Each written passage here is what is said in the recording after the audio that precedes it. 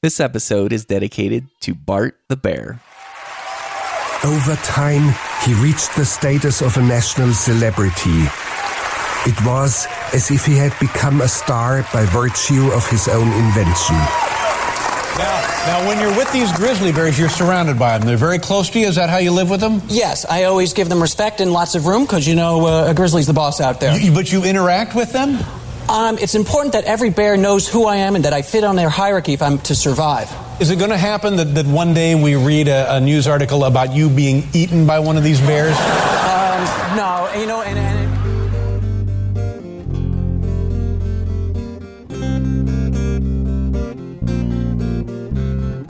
Hi, and welcome to Horror Movie Podcast, where we're dead serious about horror movies. We have a weekly show that's released every Friday, and this is episode 61. On Horror Movie Podcast, you'll hear in-depth horror movie reviews, especially for new releases, with ratings and recommendations to help you decide whether you should buy, rent, or avoid these movies. And I am your host, Jay of the Dead, podcasting from Salt Lake City, and my co-hosts tonight are... Dave, Dr. Shock Becker, just outside Philadelphia, PA. And Wolfman Josh in Medellin, Colombia. How's it going, Jay? It's good, buddy. Thanks for being here. You guys, our friend Kyle could not make it tonight, but he is planning to join us again next week, so we'll look forward to that. And then, as we are very privileged to do every once in a while, we have a very special guest. He is one of my favorite guys. He really is. I love this guy so much. I love his delivery. I love his approach to podcasting, and I just like his view about life. I want to welcome back to the show, Kill Bill Kill. Thank you for having me, guys. Yes, sir. Coming from my man cave, I think it's appropriate. Yes, absolutely. Now, Kill Bill Kill, a.k.a. also known as Solo on the Sci-Fi Podcast. I gotta know, has the Sci-Fi Podcast come back yet with its new episode releases? I've been really excited. As far as I know, that's all in the works. I'm just, your lowly co-host. So I believe there is a producer on this podcast who, of course, would have much more information on that than I do. Come on, Wolfman, or Space Wolf, tell us what the situation is. We want to know. Well, there are 3 episodes, at least, that have been recorded that have not been released as of right now. An Avengers and Marvel Cinematic Universe episode, a Mad Max Fury Road episode, and one that I don't actually even know what it was, with Carl Huddleston from Movie Podcast Weekly. William Rowan Jr. would know more about that than me, but yeah, those are just waiting to get up. There's been some technical difficulties with the site. I named it wrong when I initially set it up, and so the feed got all screwed up, and Matt has been trying to sort that out during my move to Colombia. And so, yeah, there's a few things holding up the episodes, but they are all ready to go, so eventually those will see the light of day. Well, I only bring that up for two reasons. I wanted to show my love, number one, and I know that there are a lot of listeners who listen to this podcast who also love that show, so I was trying to get update and just let everybody know out there it is on its way. I've been living for the Avengers episode, and I can't wait to hear what Carl reviewed. Is it Blade Runner Solo? Well, we had Carl with a K on to cover the top 50 science fiction television shows.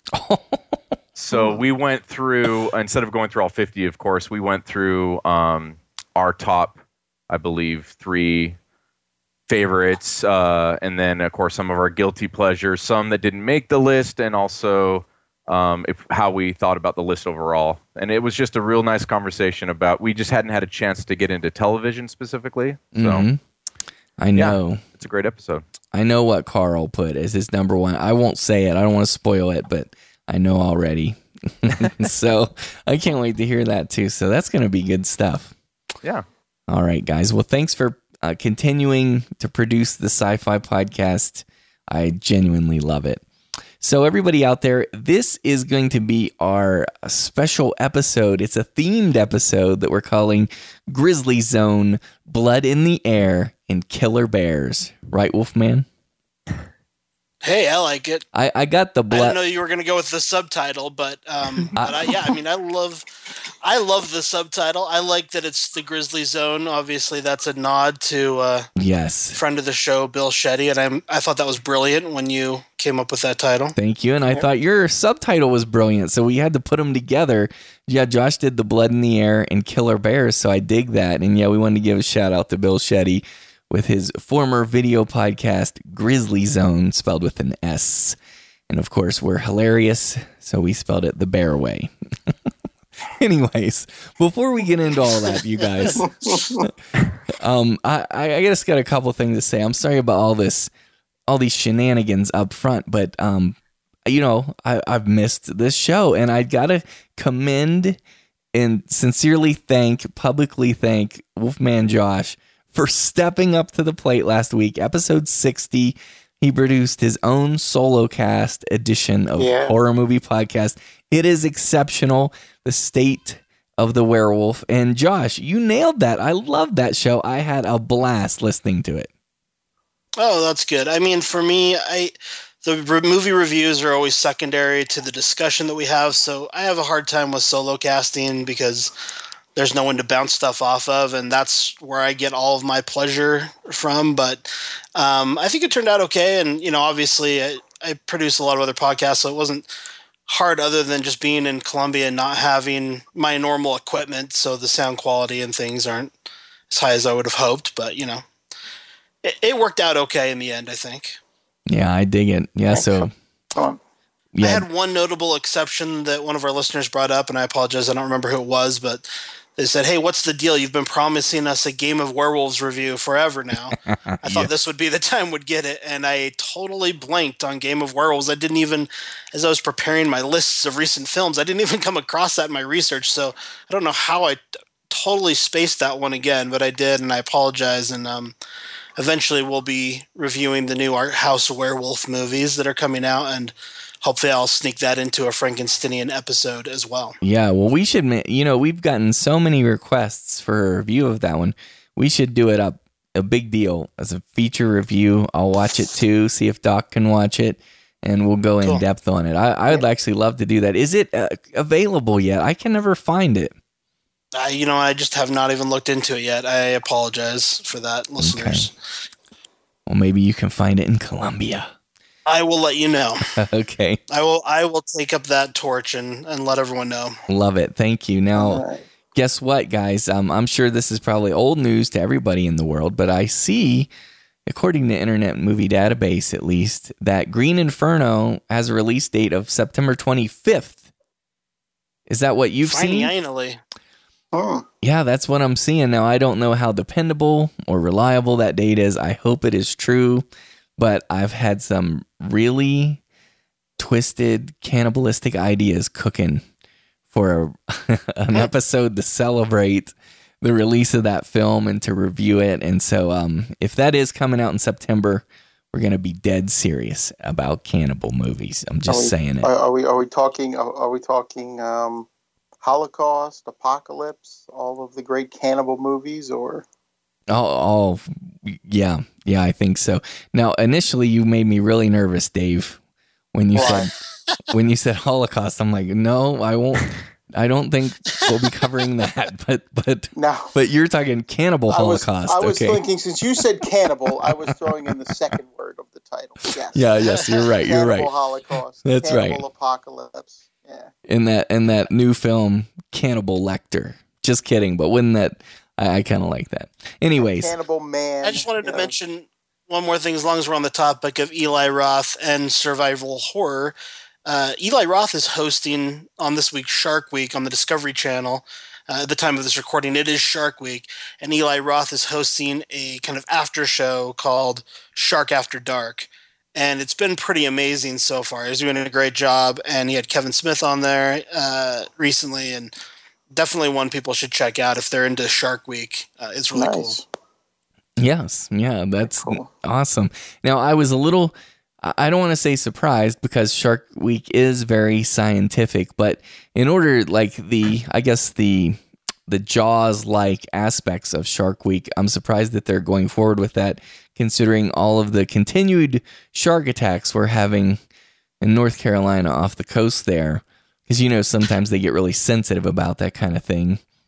Sure, and Eli Roth is really progressive and scientific in his approach to it, surprisingly. Like, he's always saying, like, shark attack is a misnomer, and, shark-infested waters are not the way to talk about it. The ocean is their home, and we're the ones that shouldn't be in there. And so he's actually, like, the shark people, like, the shark scientists love Eli Roth and the coverage he's doing. So it's been pretty nice. It's been pretty quality. I'm impressed. Yeah. See, you didn't expect that, did you, William Rowan Jr.? No, it's more like human-infested waters to the sharks, right? Right. Yes. Yeah, exactly. Or smorgasbord, as they call it. Yes. And while we're on updates here, recently in our Hollywood horror episode, we talked about the Hollywood sign girl, Peg Entwistle. And I saw here on Deadline Hollywood, this was from September 2014, so this may have fallen through, I don't know, but it says, the headline is, Actress Who Leaped to Death from Hollywood Sign Finally Getting Her Movie. So I don't know what's happening with that, but according to this, there was going to be a movie about her. So Very interesting. I guess we'll watch for that. Yeah. Is that written correctly? Finally getting her movie? Did she die or no? Yeah, she died way back when she dove off the Hollywood sign in 1932, committed suicide. It just seems like doesn't make sense. She's finally getting her movie. She's dead. She's not getting anything. Yeah, I think they were trying. It's almost like a black humor kind of joke because she regretted and she was so sad because she didn't really get in the movies like she wanted to, and so now she's getting a movie, and it's kind of distasteful. So Anita Bush, you can go to hell. Like, that's the lady who wrote that. I think that's disrespectful. The Horror Movie Podcast spits in your direction. Anyways, Wow. I'm just kidding. But that is a little distasteful, right? So Yeah. In other news, you mentioned Kyle wasn't going to be here this week, but he actually is going to appear on this episode of the show, if I'm not mistaken. you're exactly right. Tell him, Wolfman. Well, Kyle was really keen on discussing Jurassic World and the Jurassic Park franchise as horror films, as monster movies. And I think everyone else was really dragging their feet about this idea. But he had some good points, and we had a discussion about that. And that will appear on the end. Is that correct, Jason? Yeah, this episode? The very end of this episode, we spend about 20 minutes talking about Jurassic World. And I do have, I guess it would be weird to say it now. But, well, first of all, let me just ask Dr. Shuck, have you seen that yet? I haven't gotten to the theater in... The last one I saw was the Avengers movie. And that was like a week after it came out. So, no, I just haven't... Just with work and everything else, I haven't had a chance to get to the theater. Dave, what am I paying you for around here? Jeez. No, I'm just kidding. Well, I'm earning the money I'm earning the money you're giving me. Let's put it that way. Touche. Very good. What about you, William? You've seen Jurassic World? Yeah, I saw it. Yeah. Nice. Boy, we're just cruising along, right? Yep. Well, we haven't actually almost started the topic yet, but Yeah. This is bear country, everybody. That's where cruising you are. along, but not actually getting anywhere. Yeah, we're not going anywhere. Okay, so I think we're at that special point in the show. We were going to kind of warm everybody up, warm them into the idea by talking about actual personal bear stories, like personal encounters, personal bear attacks, maybe. I don't know. I don't know what we have on this panel, but I think Kill Bill Kill has a bear story for us. Yeah, I have a family story that has been told, man, for at least 5 generations. Is this true? And it is as true as stories around the campfire are true. I would say it's more true than not, but even when I wrote it out, I had to narrate it in a way that I thought flowed, and by doing that alone, I added my flair to it. So sit back and enjoy this little tale of mine. So the story begins with my great-great-grandfather is Charles Elliott Rowan Sr., also known as Charlie, who came to Grass Valley, Utah in 1873 from Hawaii when he was 12 years old to become a cattle rancher. Why would anyone do such a thing, you might ask? Well, because he was converted by Mormon missionaries, and that's where they were from and what they did. I kind of secretly wish he stayed in Hawaii, but that's a different story. Your life would have been so much better. But eventually he settled in a small rural town called Anemone. It's located about 200 miles south of Salt Lake City, 400 miles due north of Bryce Canyon National Park. That's southern Utah. So Kyle Bishop was just at Thor's Hammer this weekend. He had pictures up on Twitter. So was he able to pick it up though? That's what we wonder. He tried. Yeah, so to say that Anemone is a one-horse town would be a bit of an exaggeration. There's definitely more cows than people. The population has averaged about 100 over the past 50 years. So my point of setting all of this up, which is relevant, is that this story takes place in the middle of nowhere, where it was and pretty much still is pretty wild and a lot of wilderness, where a man and his family are mostly on their own. So the story of Bruno the Bear, as they called him, has been told, like I said, around the campfire for generations, well before me. So it's told at the same place in Anemone Town, at the same old house that my grandfather was born and raised in, which has no running water currently today, and an outhouse as the only means to do, stuff like powder your nose and whatnot. Anyway, the story is told at night around the crackling fire with the endless stars in the night sky overhead that you can only see away from modern civilization. You're not a Rowan until you hear this story told by the elders. And let the fear sink into your little child heart. It's tradition, a rites of passage. Every Rowan from my grandfather has a good, healthy fear of bears. But I digress. The story continues with my great-great-grandfather, Charlie, who owned a large herd of cattle. And for about 10 years, from 1906 to 1916, Bruno the Bear had his reign on it. Charles claimed that the bear knew his brand because he suffered the heaviest losses. The bear's favorite meat was young cattle, of which many were killed. The bear's method of attack was to jump on the victim's back, bear her down, tear her open, and eat the lungs and choicest portions of the carcass. Bruno the Bear killed 38 cattle in a 10-day span, and it would just eat a small portion of each cow. Wow. This was not your average bear, even for a grizzly, which would be scary and uncommon enough in the area.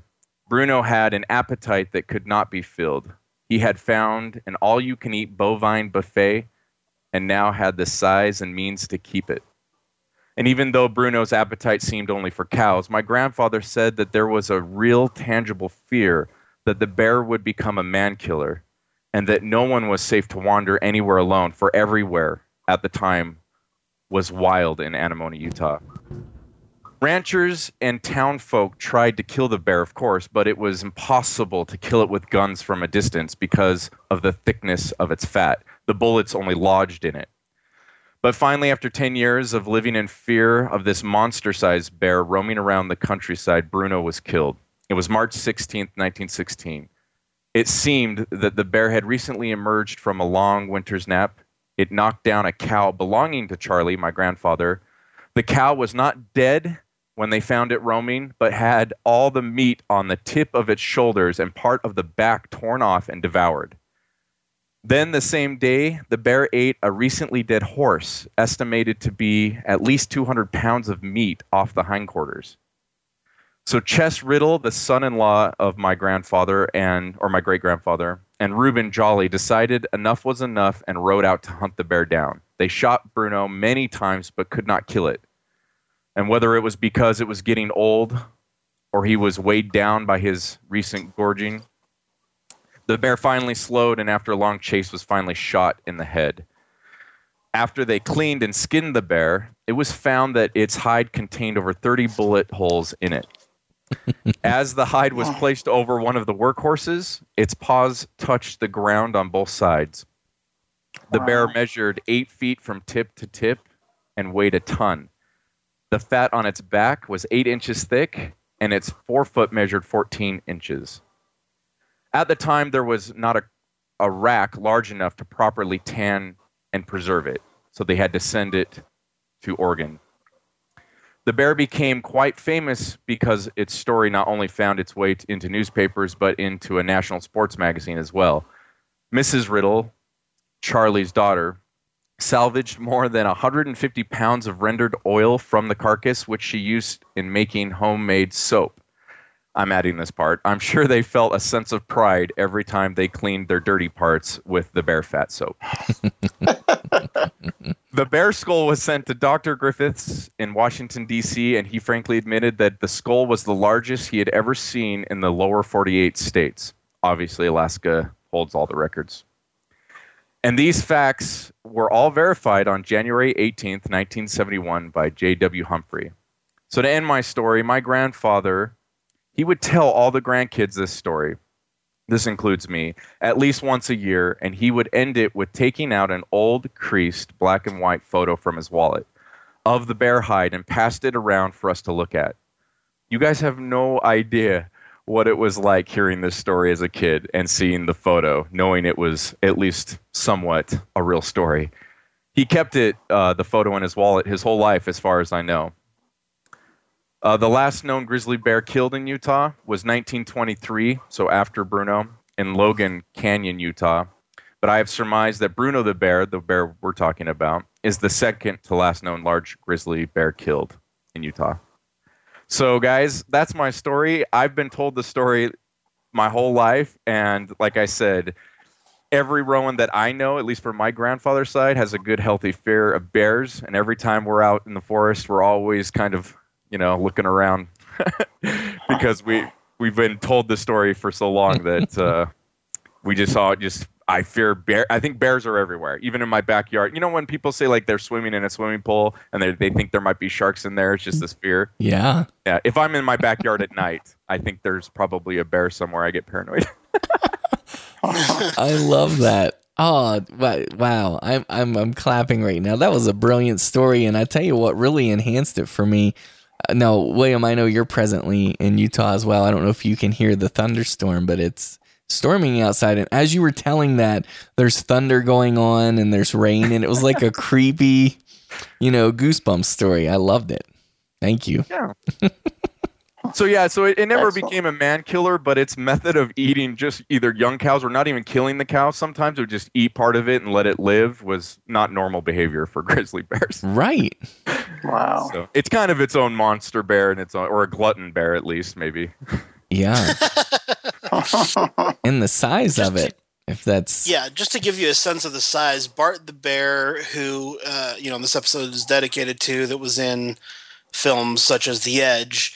That bear was about a foot taller, but weighed 500 pounds less than Bruno is supposed to have weighed. So Bruno was a gigantic bear. And and not to be rude to the Rowans, but we're kind of big people. We carry a lot of extra weight also, so I don't know if that's a coincidence or not. Or hey, but I'm gonna send you guys some pictures of all this so you guys can see the proof. Yeah, and if you don't mind, I would love to include it in the show notes if you have digital. Yeah. Yeah, I'll send it to you. Thank you. All right, it'll be in there courtesy of William Rowan Jr. and his family. So thank you. That is an excellent story. Yeah, that's excellent. I mean, we don't have many campfire tales on here, like actual legitimate ones, and so that's great to have one on Horror Movie Podcast. Okay, so Josh, you said you have some bear stories too? Well, mine's going to be kind of hard to follow after a legitimate campfire tale, but mine did happen to me. I suppose there's really nothing in my story except for the fear of the bear. But I was working in Alaska making a documentary over a period of about 2 years, off and on, and I was working with this hunter who was a friend of mine. And, he would take me out hunting moose and things. And I was filming. He was hunting and I was filming him hunting. He's a native Alaskan that was raised in the wilderness. And so he'd take me into areas, that he grew up in, but for me were pretty crazy places to trek. And there were several times when, he'd say, oh, look, there's bear scat. And it would be fresh and steaming or, oh, look, a bear slept there last night, and where it's currently like 6 a.m. when we're going through there or whatever. So it's not like there were many times when I felt in danger. And we went through an area that I found out later I believe it was called Grizzly Haven, or at least Bear Haven.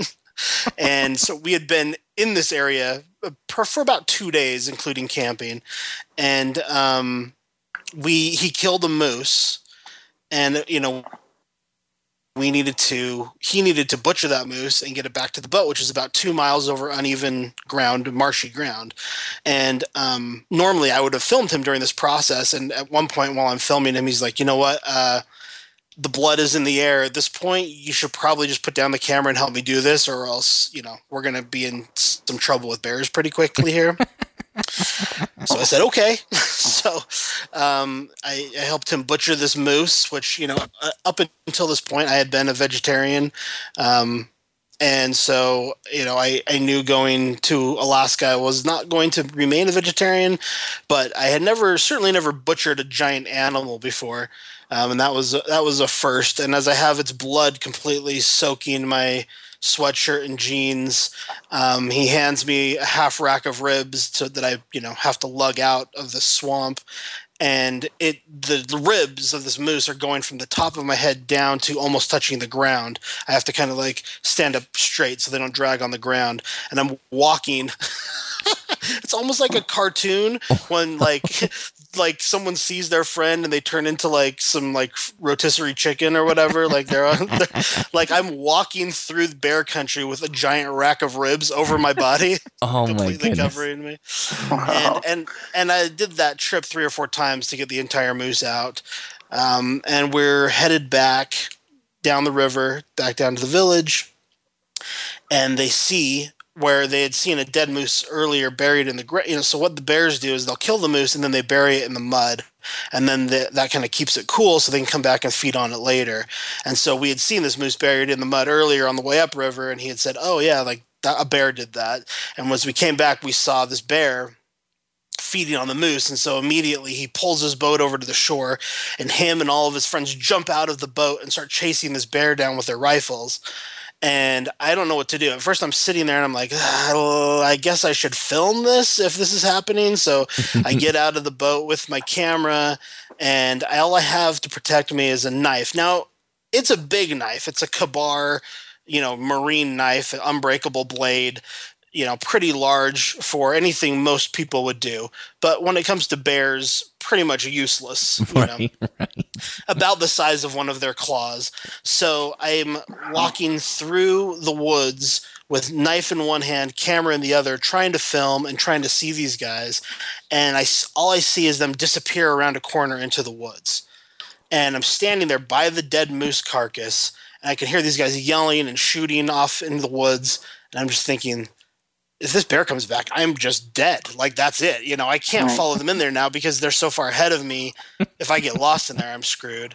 So at that point, I was just like, you know what? I'm going to be a wuss about this and just head back to the boat, which I did. And we were camping out one night. They'd killed this other moose, and again, blood in the air, blood in the water. And he's like, we don't have time to make it back tonight, so we'll just leave this butchered moose here next to our tent and go to sleep. And then we'll take it back in the morning. And I was like, well, so I was like, okay, well, if these guys think it's safe, I guess it is. And I noticed that he's like laying branches down around the edge of the camp. And I'm like, what are you doing? And he's like, well, this is a game trail that we're camping on. Wow. And I say, what's that? And he's like, well, that's, the moose and deer and things like move along this path. And then this is where the bears come and like hunt them and look for them as well. So bears, will come down this path all the time. And I'm like, okay. And he's like, so if I put these branches here, we'll hear it if it's trying to sneak up on us. And I'm like, do bears sneak up on you? And he's like, well, a grizzly wouldn't. A grizzly would just come busting through if it was interested in us, or it just wouldn't come anywhere near us if it wasn't interested in us. But a black bear will hunt you. Like, a black bear will sneak up on the ground. You wouldn't even see it coming behind you. It would sneak up on the ground, low to the ground, up to and get you while you're sitting around the campfire without a second thought. And so I was like, I'm going to sleep in the boat tonight, if that's okay. And that's again what I did. I went back to the boat, locked myself in, and slept with my knife on my chest. So I had a few of these crazy experiences. I'm sorry I'm going on so long. Did you need a bigger boat, Josh? I needed a much bigger boat. The last thing I'll share with you is I was in this little village and I got an email. I was just, I went to this place that had internet access and I was checking my email and there was one from my mom and she said, I had a dream that you got killed by a bear attack last night. Whoa. And I was like, well, I'm coming back to Fairbanks on a plane in the morning, so that won't happen, so don't worry about it. And then I get a knock at my door at like 5 a.m. at this little cabin I'm staying at, and it's my friend Rico, and he comes to the door and he's like, hey, I thought we could hurry out and go try to get one more hunt in before your plane leaves. And I was like, okay. And I have a really bad feeling about it, but I get on the boat. It's freezing cold, 5 a.m. And he heads back into the Grizzly Haven, of course. Why not? And we're walking through there, and again, it's hot, steaming bear scat is on the ground. It's bright and early in the morning, and we're walking. He takes me across this muddy, marshy area where the water has gathered, and you step on it, and it's ice. But immediately, like the ice is so thin, my feet would break through the ice and then get stuck in the mud underneath. And so then I'd have to like literally use my arms to pull one leg up out of the mud, and then while I was doing that, my other leg, I had so much weight on it, would then break through the ice and into the mud. And so I was doing this, trying to follow him. He made it all the way across because he knows the methods. And I realized I'm stuck in the middle of this like 50 yards of just marsh, totally stuck in the mud. And there's fresh bear scat and everything like everywhere around me. And I'm just like, oh, this is where I die. Like I like saw the like I'm going to die stuck here with my feet stuck in the mud. And so I just said my goodbyes to life. And that was the most real life has ever been for me. Cause I was just like, okay, like this might happen right now. So I'm just going to make sure like I'm going out and I'm saying goodbye to everybody and everything. And this is it. Wow. And I did that, and life has been different since that moment, I will say. But that was a very real moment for me. So I've had some crazy experiences out in the bush, and so the bear thing to me is very scary as well. That is crazy. What I don't understand is these people you're with, they don't sound very smart or very considerate of you. Like, why were they They were not very considerate of me. I will say that. He's a nice guy. He grew up out there. And so he is second nature for him. Like this is the follow-up. I was looking at his Instagram earlier today the day of this recording. And one of the photos is his 2-year-old daughter standing by some grizzly bear tracks. Wow. And she's smiling, right? And I'm looking at it right now. I'm pulling it up. It says Scarlett checking out some grizzly tracks, and she's just sitting there with a big smile on her face, little 2-year-old, and there are gigantic grizzly bear tracks next to her on the ground. The very next photo is his like 11-year-old daughter inside the very cabin I was sleeping in, the one that he knocked on the door and woke me up. Mm-hmm. It says, had to shoot a bear through the cabin window this morning. Good thing Simone woke up and alerted me before it got inside. Oh, boy.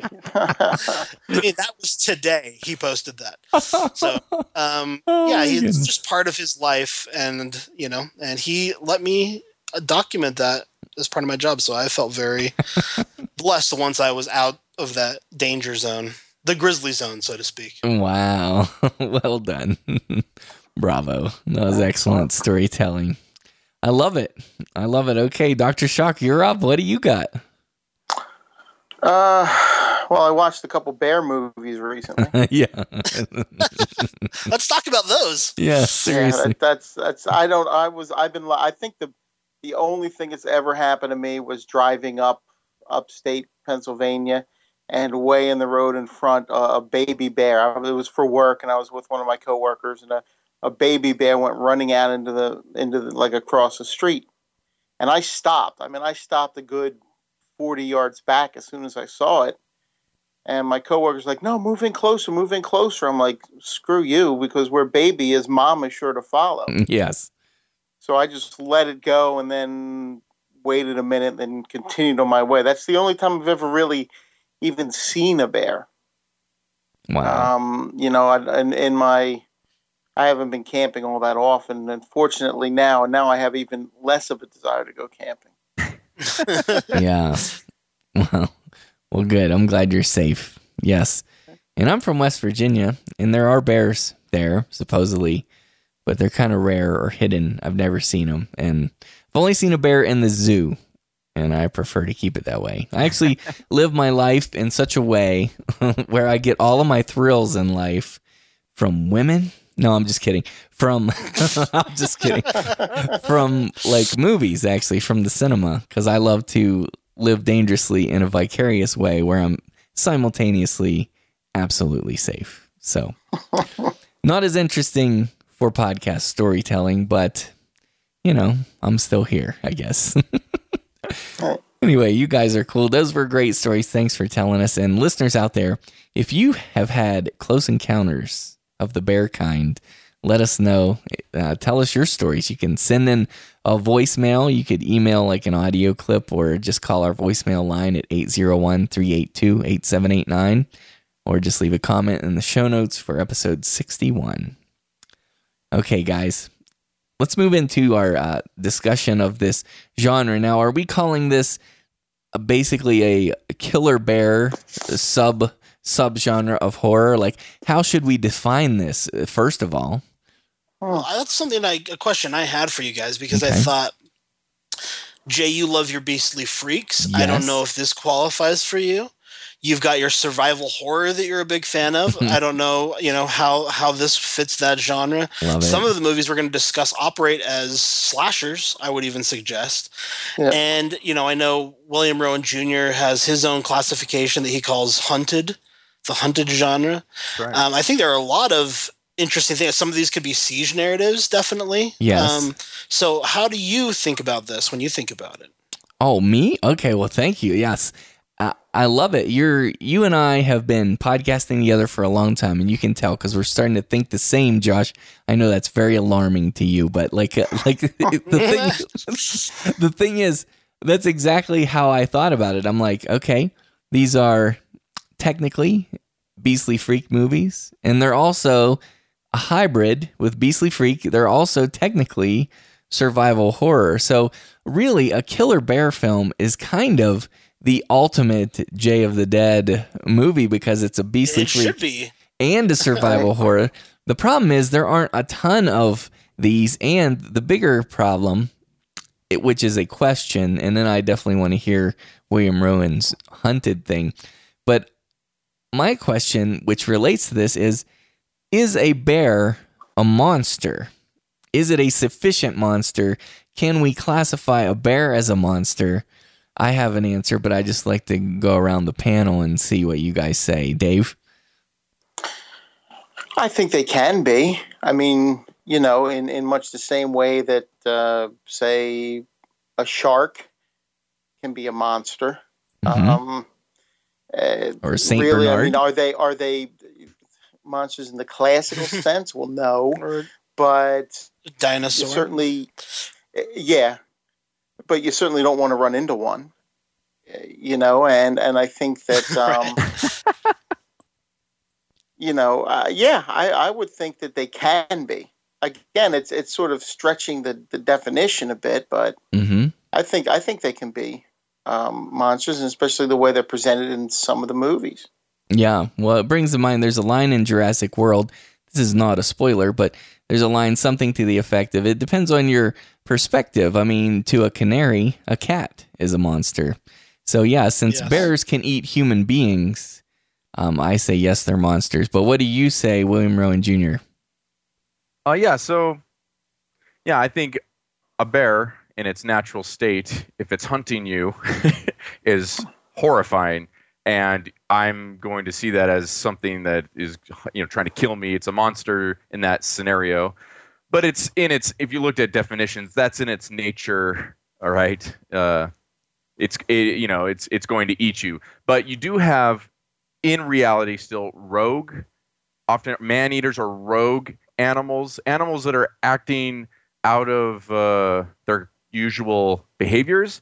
And I think those are like the next level where it's getting closer to, getting a little closer to monsters because you're like, this isn't normal behavior. Another example are with those, a good example, which again, it's probably exaggerated, but those two lions. What was that movie with Val Kilmer? The Ghost in the Darkness. Yeah. I mean, it had two lions that were working together and were somehow created a taste for man and were hunting them specifically. That's even more terrorizing even than a normal lion. They're like serial killers of animals, basically. Sure. But then you do, and then you have, the dinosaur one. I think Grizzly, the 1976, it presented like, this is not only a big bear, this is a bear that doesn't exist as we know it. This is way bigger. It's 15 feet tall, which is huge. Right. And they're saying like maybe it somehow survived from its, I don't know the name, whatever the bigger prehistoric, if that's even the right way to call it, the bigger grizzly bears, that grizzly bears came from. And so that's like, okay, so now we're even gone to that next level of, I guess there were these huge bears that did live. And it's this idea, what if they were still living somewhere and we just didn't know? I mean, I'm assuming maybe even Sasquatch could fit there if you believe in such things, and Yetis or whatever. But then we just have straight out monster bears where they're doing things that just don't make any sense at all. They're completely monsters. They look like a monster. They look like a crazy rabid bear, that's just doing crazy things that wouldn't make any sense. But I don't know if any of those were in any of these movies we saw. Do you guys? Well, there are some interesting things like in the movies we saw. I mean, I would say, I don't want to get into it too much till we get to our reviews, but I would say again, I think at least one of the bears that we're going to talk about operates as a slasher movie kind of killer, which I think is interesting. I think you've got a movie, and I totally agree with everything Williams just said, by the way. I think you could look at a bear in nature. On one hand, I come down kind of like we said about the shark thing. Like, look, it's their environment. Kevin Smith always talks about the ocean. He says, you enter the ocean, you enter the food chain. And that's legit. Like, that's true. And the same thing is goes with the woods to some degree. You're in their environment. And so you can't be mad at them. And I don't think it's fair to call them monsters for following their natural instinct.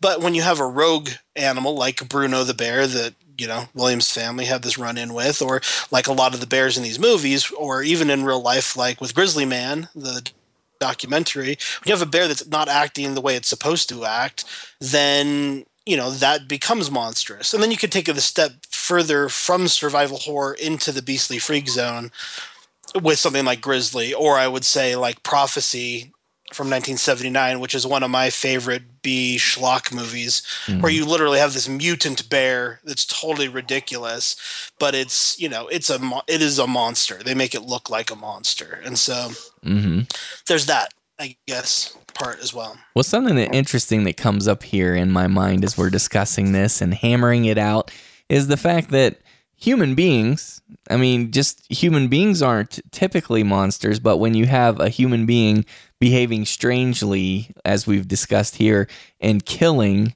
like a Michael Myers type, where that's just what they want to do is kill, then yes, they become a monster. And it seems like it fits for the animal kingdom as well. When they're killing out of the ordinary, then it is also monstrous. Or as they say in Jurassic World, he's just doing it for sport. Yes, exactly.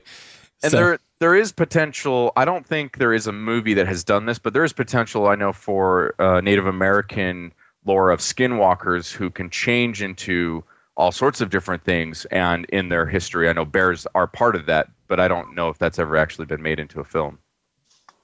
Oh, neat. There's a movie called Skinwalkers that's kind of more of a werewolf movie. I don't think it follows the true Skinwalker legend. I believe, isn't it Thunderheart with Val Kilmer have Skinwalkers involved with it? There's not been a good Skinwalker movie, though, as far as I know. Or focused on a bear that's what it was behind, which would be a monster, I think. Yeah. Well, here's a problem with bears as monsters, though. This is something that kind of bothers me. Because of the freaking teddy bear, bears do look cute. I have to say, they look cute. And in some of these movies, when you finally see the bear, you're like, aw, he's kind of cute. He's kind of cuddly looking, and they would not seem that way if they were attacking you and eating your face. You walk up and give him a hug. Yeah, well, yeah. When we have a film that we're going to be discussing of someone who basically did that, and right. Yeah. So yeah, Right. like that's a mistake. Don't do that. But it is I like weird. what you said, though. That's great. Well, I mean, the idea that it becomes a human can become the monster too. I mean, I always defend Misery and Silence of the Lambs as horror movies because I think that those, Hannibal Lecter and Kathy Bates' character are two of the best on-screen monsters I've ever seen. They are, to me, terrifying movie monsters. And so I know that you don't agree with my point, but I do think, you see a human turn into a monster through monstrous actions. Well, for the record, I know, like, a lot of people do argue that those are horror, and that doesn't bother me, honestly, because I can see the argument. So I can see that for sure. Right. And I guess I'm just saying I agree with you. Yeah, and I think, by the way, I think the Kathy Bates character in that film is terrifying. So I'm totally with you.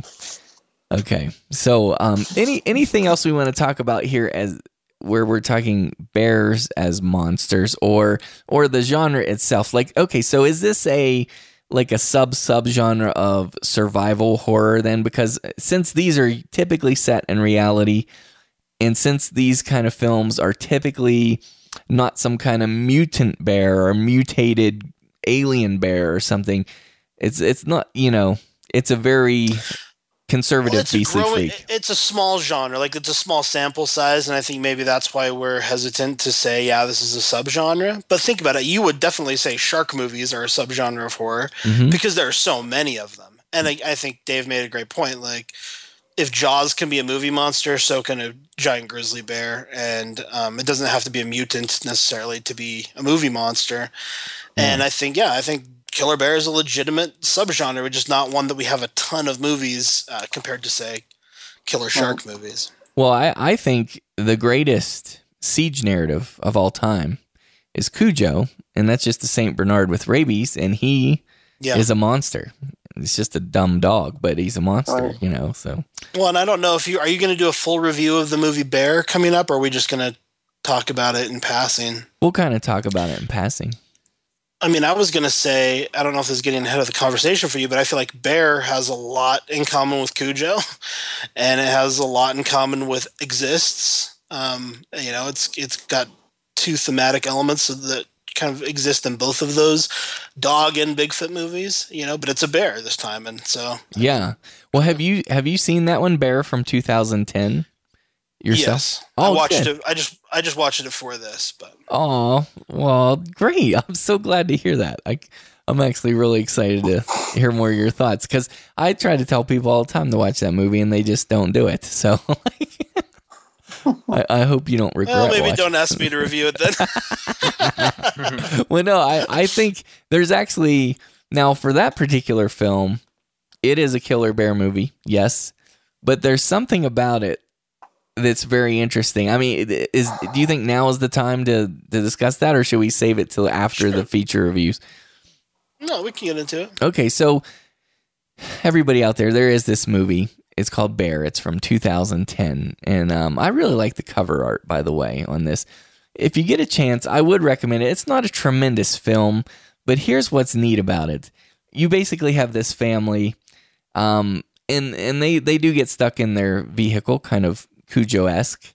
But what's really interesting is you've got a killer bear for like the first half of the movie. It's been a while since I've seen it, Josh.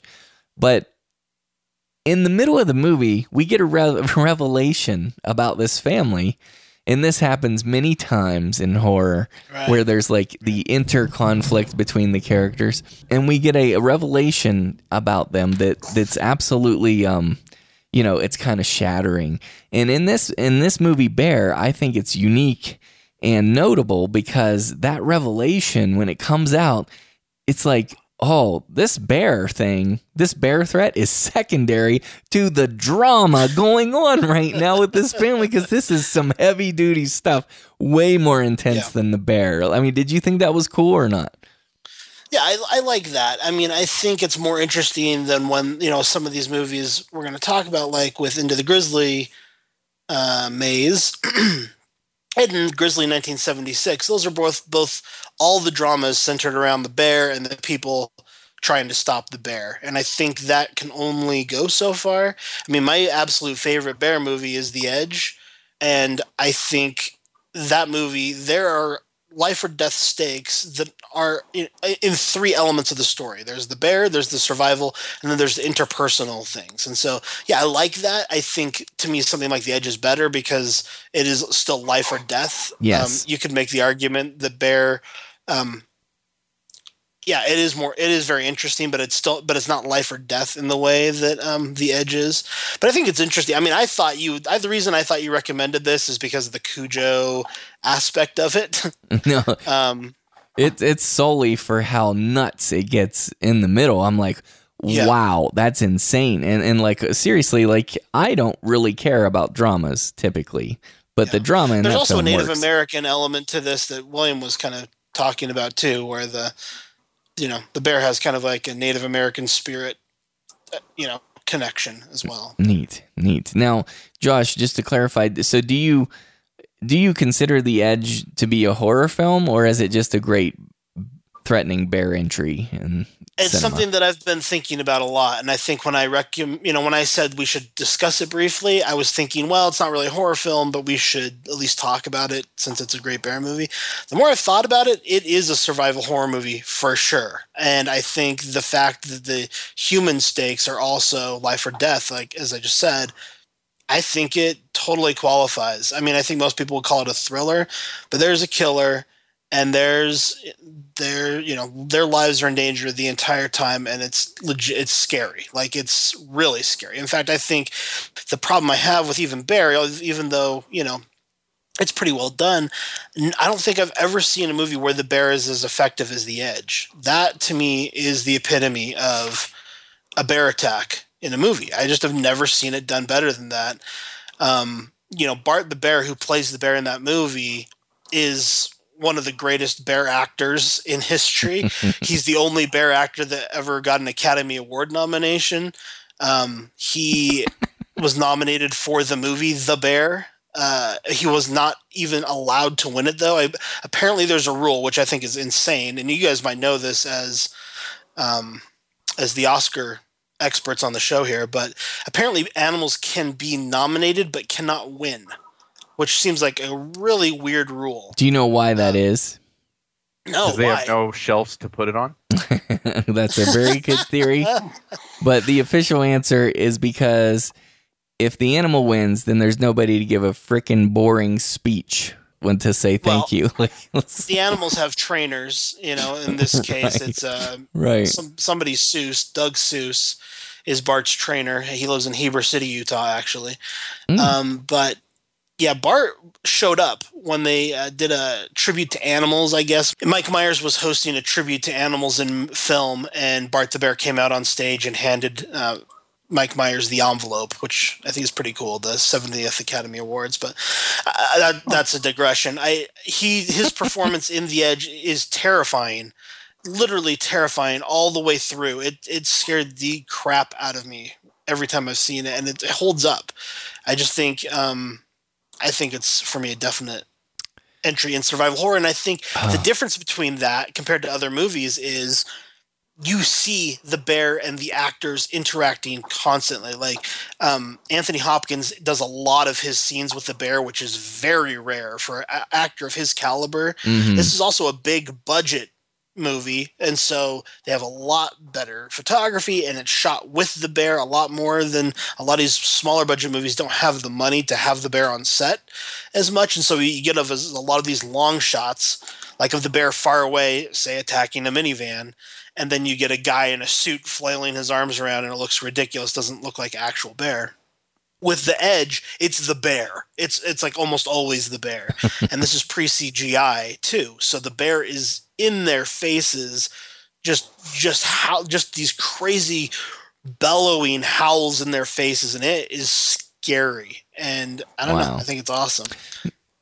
Man, I tried, just for the record, I tried so hard to revisit this because it's been, I mean, I'm fairly sure I saw that. It was 97, right?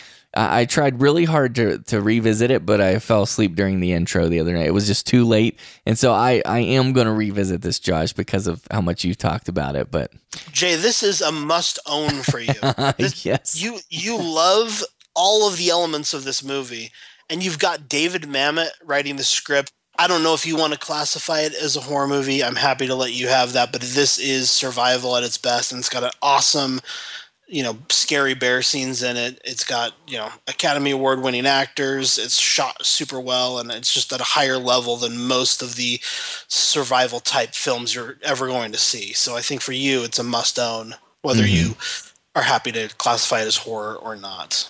Well, David Mamet writing the screenplay. It's just, That's pretty cool. It's very cordial of you to say that, and I will tell you that I have a new segment which I'm introducing tonight, which is my survival horror segment, and the first one is a bear movie, which is one of our feature reviews. But I will review The Edge on a future episode and give my 2 cents on it because I could have sworn I've seen it, but I have no recollection of it, honestly. And so I guess that just doesn't count. But William?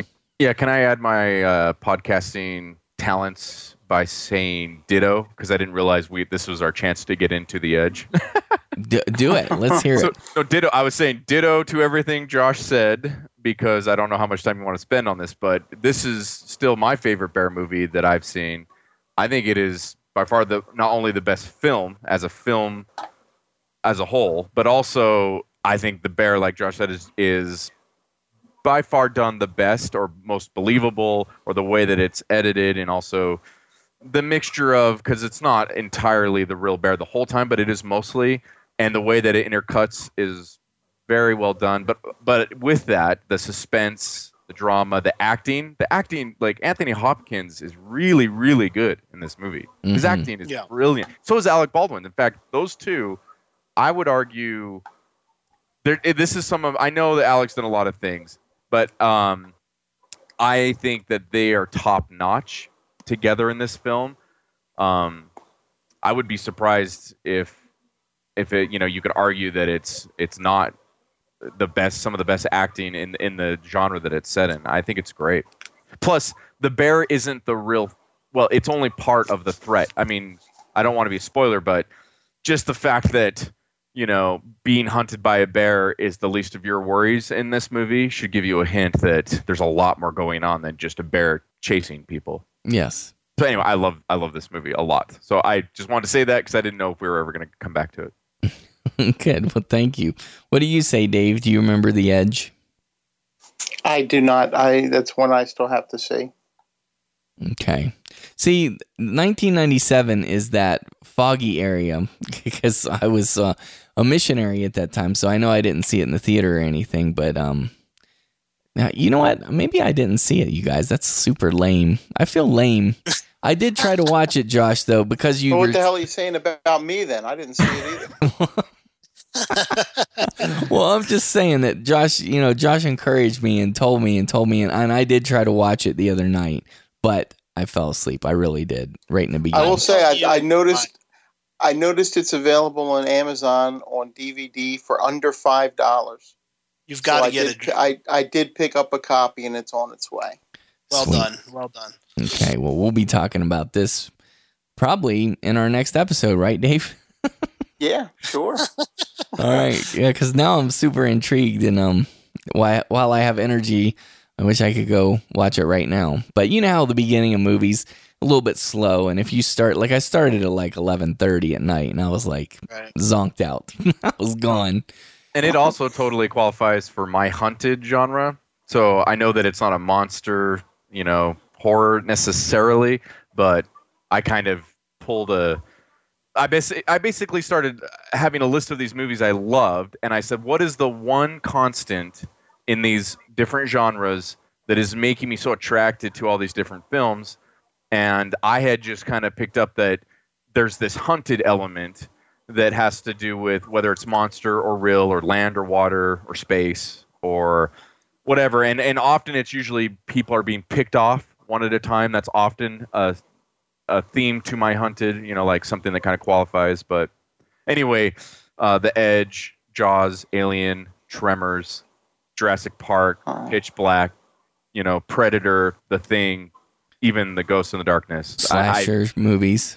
Yeah, here's the thing. The reason slashers and zombies, which totally do qualify, but they're so big, and maybe even vampires, so big of their own genre, I often don't involve them, but I should. I should take my favorite ones that really fit, like being picked off one by one, and put them in there. Yeah, like Halloween. Are there any other rules that you can let us in on that qualify it for the hunted genre?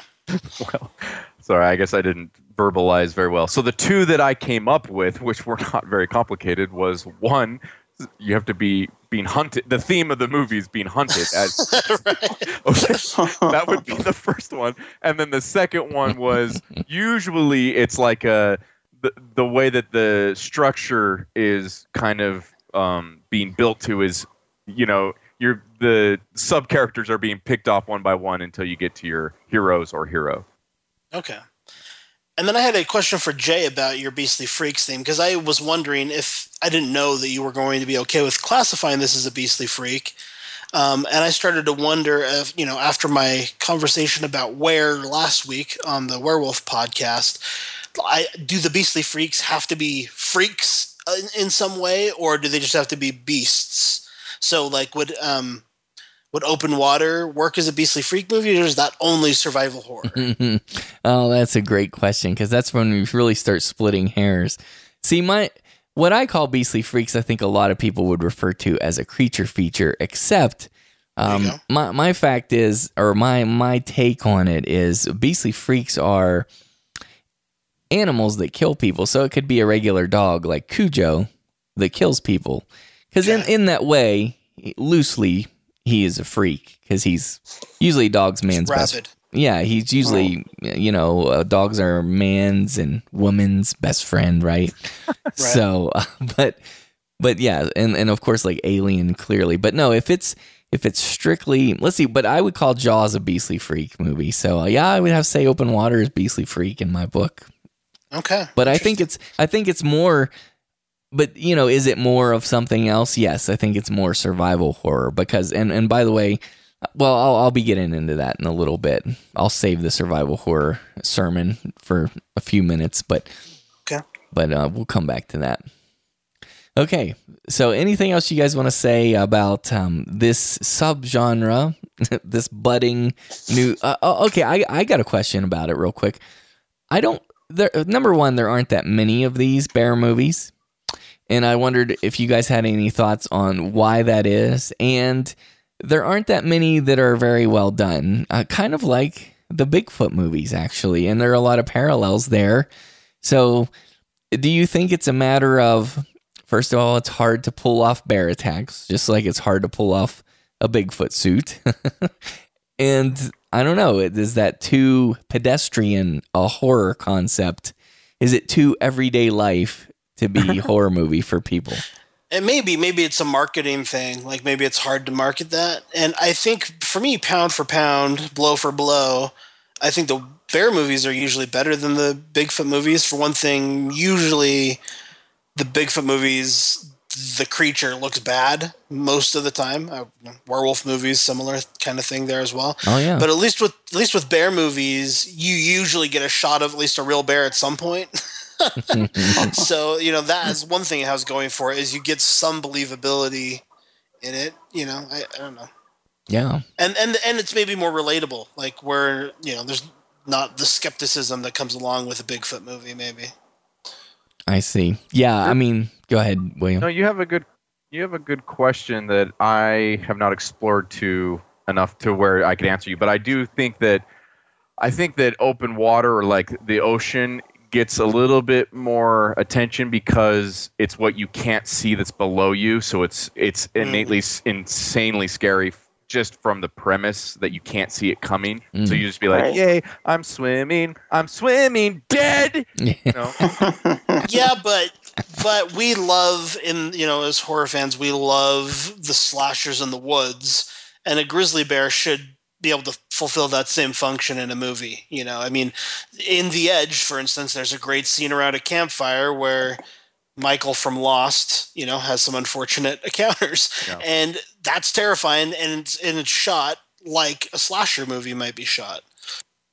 Yeah, it's and I think well. into the grizzly zone or into the grizzly maze has some very slasher-like scenes. Oh yeah. Yeah. In fact, it is the very nature of the stalking of the bears and the picking off one by one, which really qualifies it on what William was talking about, the Hunted subgenre of his, and like a Michael Myers type slasher. I mean, that's exactly how Michael Myers functions. Right. So, yeah, and Grizzly 1976 is totally a slasher movie. Oh, I mean, yeah. that bear is stalking them just the way a killer would. And I think that's where The Edge is maybe different, is it feels more believable. Like, it feels like a real bear would be attacking you this way. Like, even with Bear from 2010, again, that has more of a connection to exists. Like, it seems like this bear has its own reasons for what it's doing, as opposed to, The Edge, where it just feels like this is an animal out of control, you know? Right. Yeah, so it's interesting. I think we've uncovered something here. We've really underscored how parallel I think killer bear movies are to slasher films.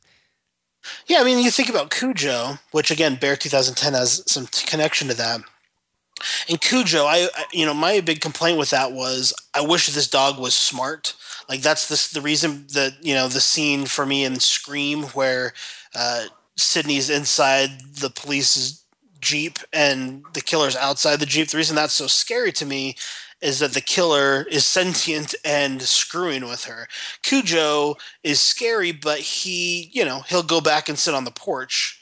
He's not thinking of ways to terrify this character, whereas a lot of these bears are. Like, a lot of the bears are more proactive, at least in these movies, compared to a Cujo. Mm-hmm. And I'm not saying that to take down Cujo. I'm just saying, to me, that's an added element of like this stalker hunted kind of thing. That's good. And I have a question. So I know that Grizzly 1976 came out before John Carpenter's Halloween, and I know that John Carpenter's Halloween is credited with really taking the first POV from the killer's point of view.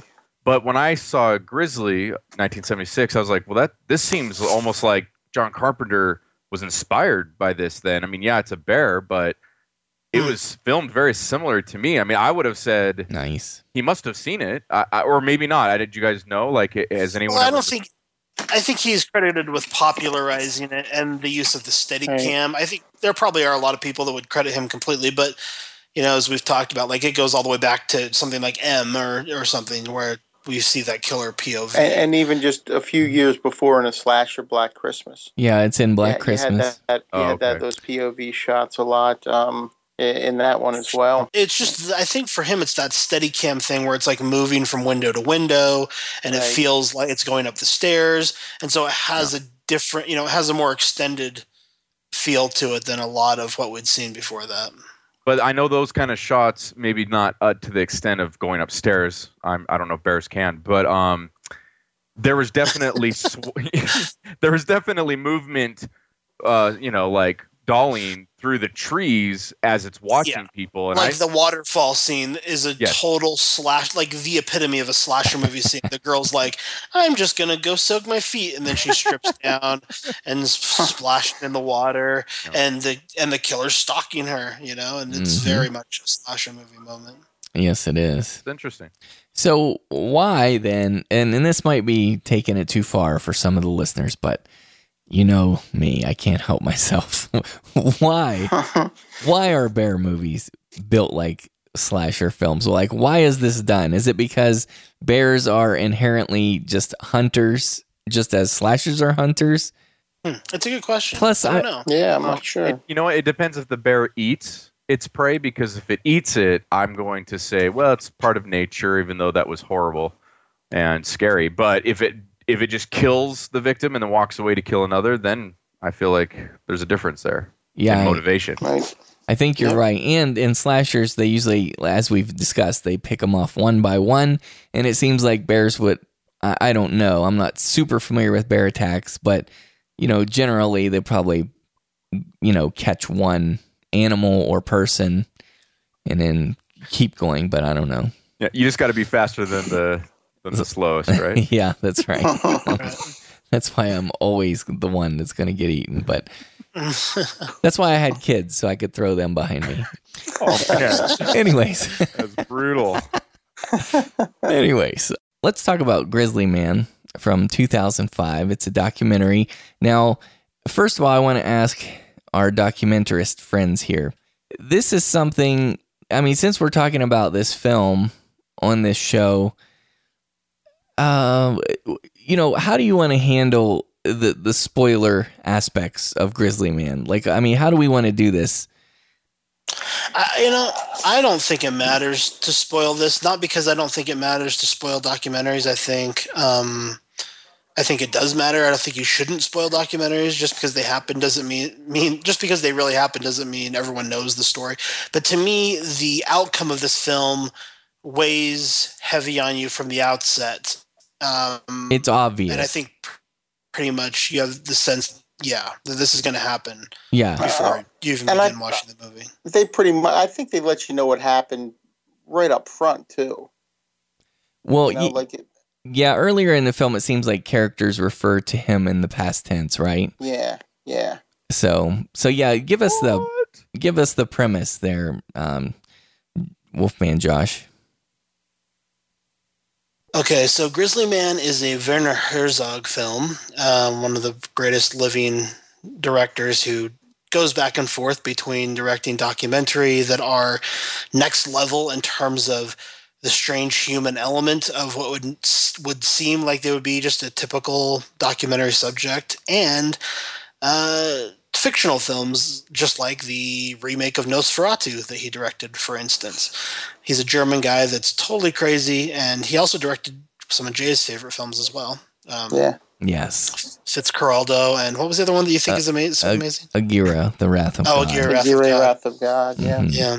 He's one of the greats, one of our great living filmmakers. And he tells us this tale of Timothy Treadwell, who was a guy who was kind of this self-styled savior of the grizzly bear. He was a weird kind of vagabond drifter guy that somehow made his way to Alaska to the nature preserve and thought that he would position himself to protect the grizzlies. He loved the grizzlies. He wanted to protect the grizzlies, apparently from poachers, although we don't get the sense that any poachers actually existed.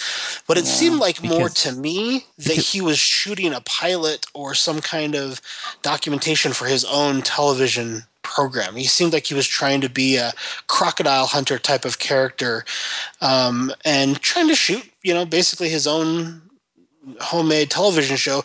It's the type of footage that could be used had he survived. As footage to cut to in a reality type of show. You could easily shoot high production value wraparounds for this stuff, and in fact, Werner Herzog takes his footage and pretty much exclusively uses it to tell the story of Timothy Treadwell. He's this guy who he lived out in the wilderness, often alone, often in touch with these giant bears, and he comes to a really unfortunate end due to what, like we talked about before, kind of this rogue bear that wasn't acting the way it probably should have. Yeah. An inevitable end, really, when you see it. When you see the film, pretty much everybody knows. Well, that's true, too. This guy's going to get eaten. Like, there's no doubt. Edible end?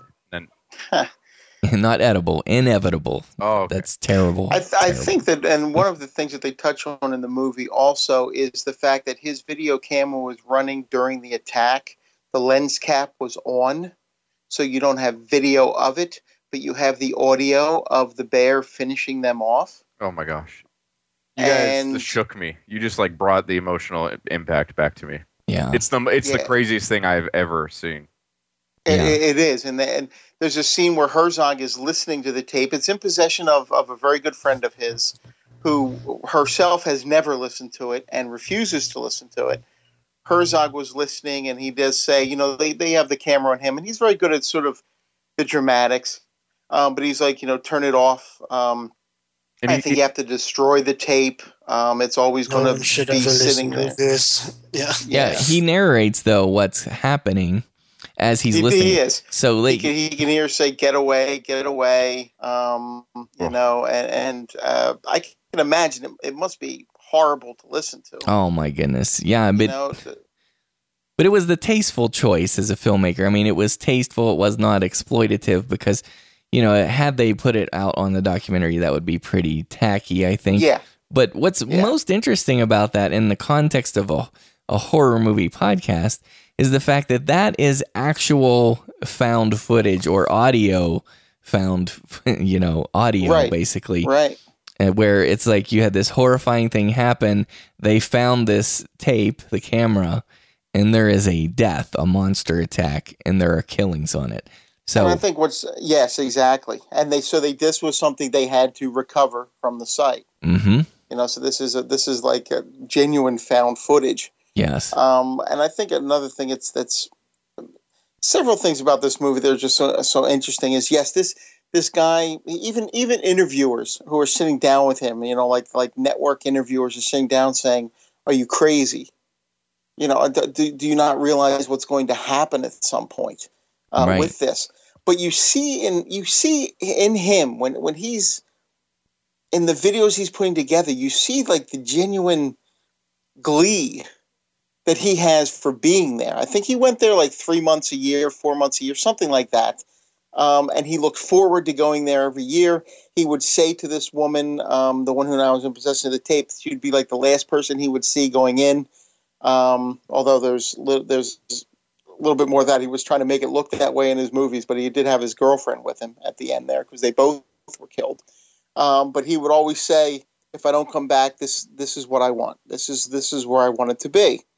And you see that. You definitely get that vibe off of him in this movie, and that he does really genuinely care for these animals.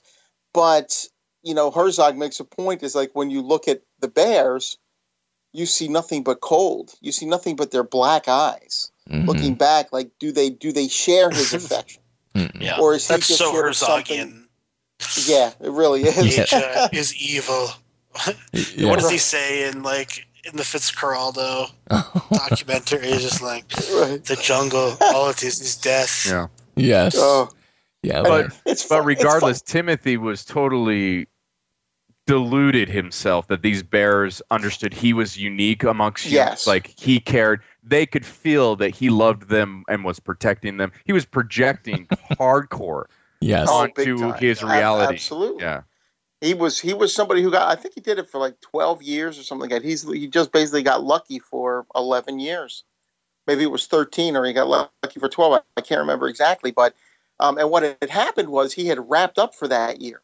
He had left. He had gone away. And then at the airport, he had a very tense exchange with somebody at a ticket booth for their plane that was late. He got so angry that he felt like he had to go back there just to sort of mellow out a little more. All of the bears he knew had moved out and new bears had moved in. And it was a bear he knew he was not familiar with at all that ended up killing him. Mm-hmm. Yeah. And if you watch this film and you think, okay, this guy who's deluded and hanging out with bears, if you don't think that he's, a little bit, I guess, unwell from that, there is a sequence that they capture that Herzog shows us where he gets on this political rant and he starts going insane, like ranting his head off in front of the the camera. Yes. And you kind of see it in him then, and you're like, okay, this guy, yeah, maybe he wasn't completely, He wasn't completely there. I mean, it's interesting. He could have been in Cheers. That's one of the points they make. He was one of the last two actors up for the role of the assistant bartender who became Woody, played by Woody Harrelson. Woody Harrelson won the role. Timothy Treadwell, I think, was next in line or was like the runner-up for it. I don't know if it still would have been called Woody at that point. Maybe it would have been called Timmy. I don't know. Maybe I don't know. But I thought that was interesting. He was sort of a failed actor, so it sort of brings the whole let's videotape this and let's put something together. Yes, he definitely wanted to do something with this footage at some point. This was not just all for him. And Herzog is very respectful of him, but you can tell that Herzog thinks he's wrong. He's pretty clear that, and he also shows us a peek behind the curtain. As respectful as he is, he shows us who he thinks this guy really is, and you see these moments of him doing, multiple takes and things like that, and you see kind of these peeks into his character as Herzog sees him. And some of what he's filming is genuinely like horrifying, like the two bears fighting each other. And as big as those things were at the time, the one thing that always strikes me is the bear that was scratching its back against the pine tree. And you don't really have a perspective at that point. He's like taking up most of this pine tree until Treadwell goes running in afterwards to say what a big bear he was. And he's like maybe about a quarter of the size of this pine tree. Right. And you look and say, God, this thing was a monster. And he's just saying, what a big bear. What a big bear. Yeah. I wish I had you on my ringtone saying that. Like when somebody called me and having Dave say, what a big bear. Like pretty bear. Pretty bear, yeah. And the one scene where there are poachers I thought was interesting. He's there to protect the bears. The one scene where there are poachers, he's hiding. Yeah. And he's sort of lamenting the fact that they're throwing stones at the bears. And he comes across something that says "Hello, Timothy" written on a stone, and he gets very paranoid about that. Yeah. So there definitely was something. Definitely a little touched. Well, yeah. So in terms of killer bear movies, I mean, in a way, this certainly does qualify, and it's a true story of a killer bear. But this is a 10 out of 10 for me. This is a buy. It's definitely a must-see. If you guys haven't seen this, it's worth your time. I don't know how many people would revisit it over again, but I just think it's incredible cinema. And when you think of the damage a bear can do, what did they recover? They recovered Treadwell's head and a bit of his spine. And I think of the woman, I can't even remember, a hand or something like that. And that was all that was left. But this is a must-see. This is a perfect film. This is one of the movies that they revamped the Academy Award rules for documentaries because films like this weren't getting nominated just because of the way the rules were. And this was a film that won like 20 Critics Association awards, like Best Documentary from the New York Film Critics, the LA Film Critics, the San Francisco, the Chicago Film Critics, but it didn't even get a nomination that year, and everyone agreed it probably should have won that year. And so, it's probably one of the best films of the aughts of that decade, of the first 10 years of 2000. It's a must-see. I would agree, definitely. Yeah, and it's a top 10 like all-time favorite documentaries for me. But what do you say, William? Yeah, I agree with all of this. I'm on the same page. The only thing I would add is, which I have been fighting off because I tend to not want to expose myself too much. But I mean, I have a very serious emotional response watching this film. Now, it could be in combination to my real family bear story, and maybe I'm projecting myself onto letting the dramatics enter and run amok and not stop it. But I believe the climax of this film is so intense for me that even if I was to rewatch it, if I was trying to study it or see how technique was done with something, I don't think I could ever see the end of this movie again, where they really get into even what Doc just described. It's real with real people, and even when you have like this guy who knows maybe what he's playing with here, he brings in this, I would think, his girlfriend, which I think even complicates it even more. But then she's a victim of it, and I just think it's so tragic, and obviously just like what Josh said with Kevin Smith, which is like you're not just in the woods somewhere, you're in grizzly territory, you're in their domain, and they will eat you. Yeah. Right. It's that simple. Exactly. Well, now's as good a time as any to say this. Is honestly, Of all the deaths, I always say that if I could go to a Jurassic Park and get eaten by a dinosaur, okay, I would do that, actually. I would like to go that way. I think a T-Rex would be pretty quick way to go, just a chomp. But, like, seriously, getting eaten by a bear or, like, a lion, that's got to be one of the worst possible deaths you could have.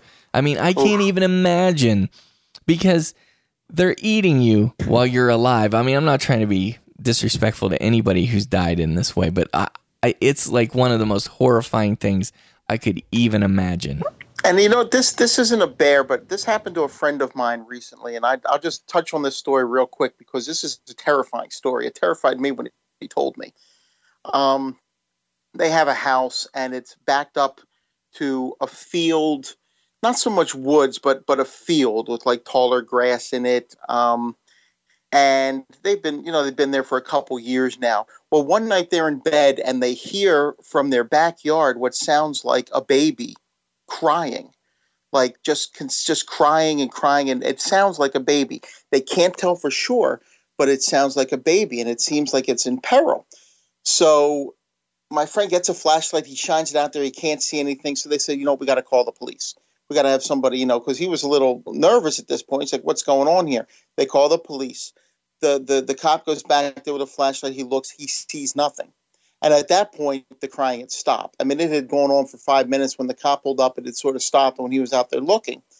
Well, the policeman he goes, okay. And as they go, finally, 3 minutes later, it starts up again. This crying, this like real, like loud, sort of shrill crying.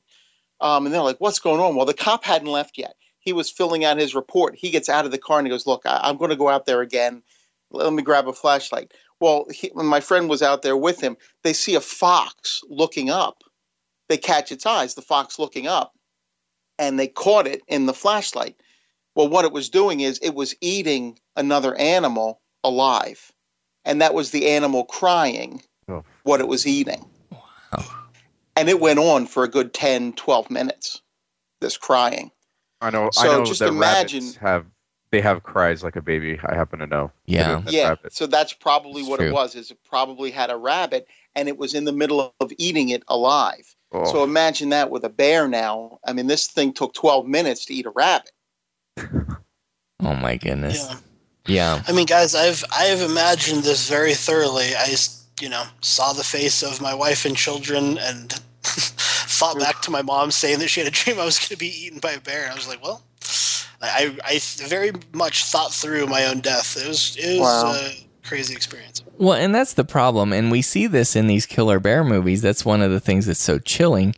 They are so powerful that no matter what you did, like even if you had a weapon, you can't stop them. They're just unstoppable forces. And I can't even imagine being in that situation and not being able to escape it, just having to endure it and experience it and have your last moments be an awareness of pure terror.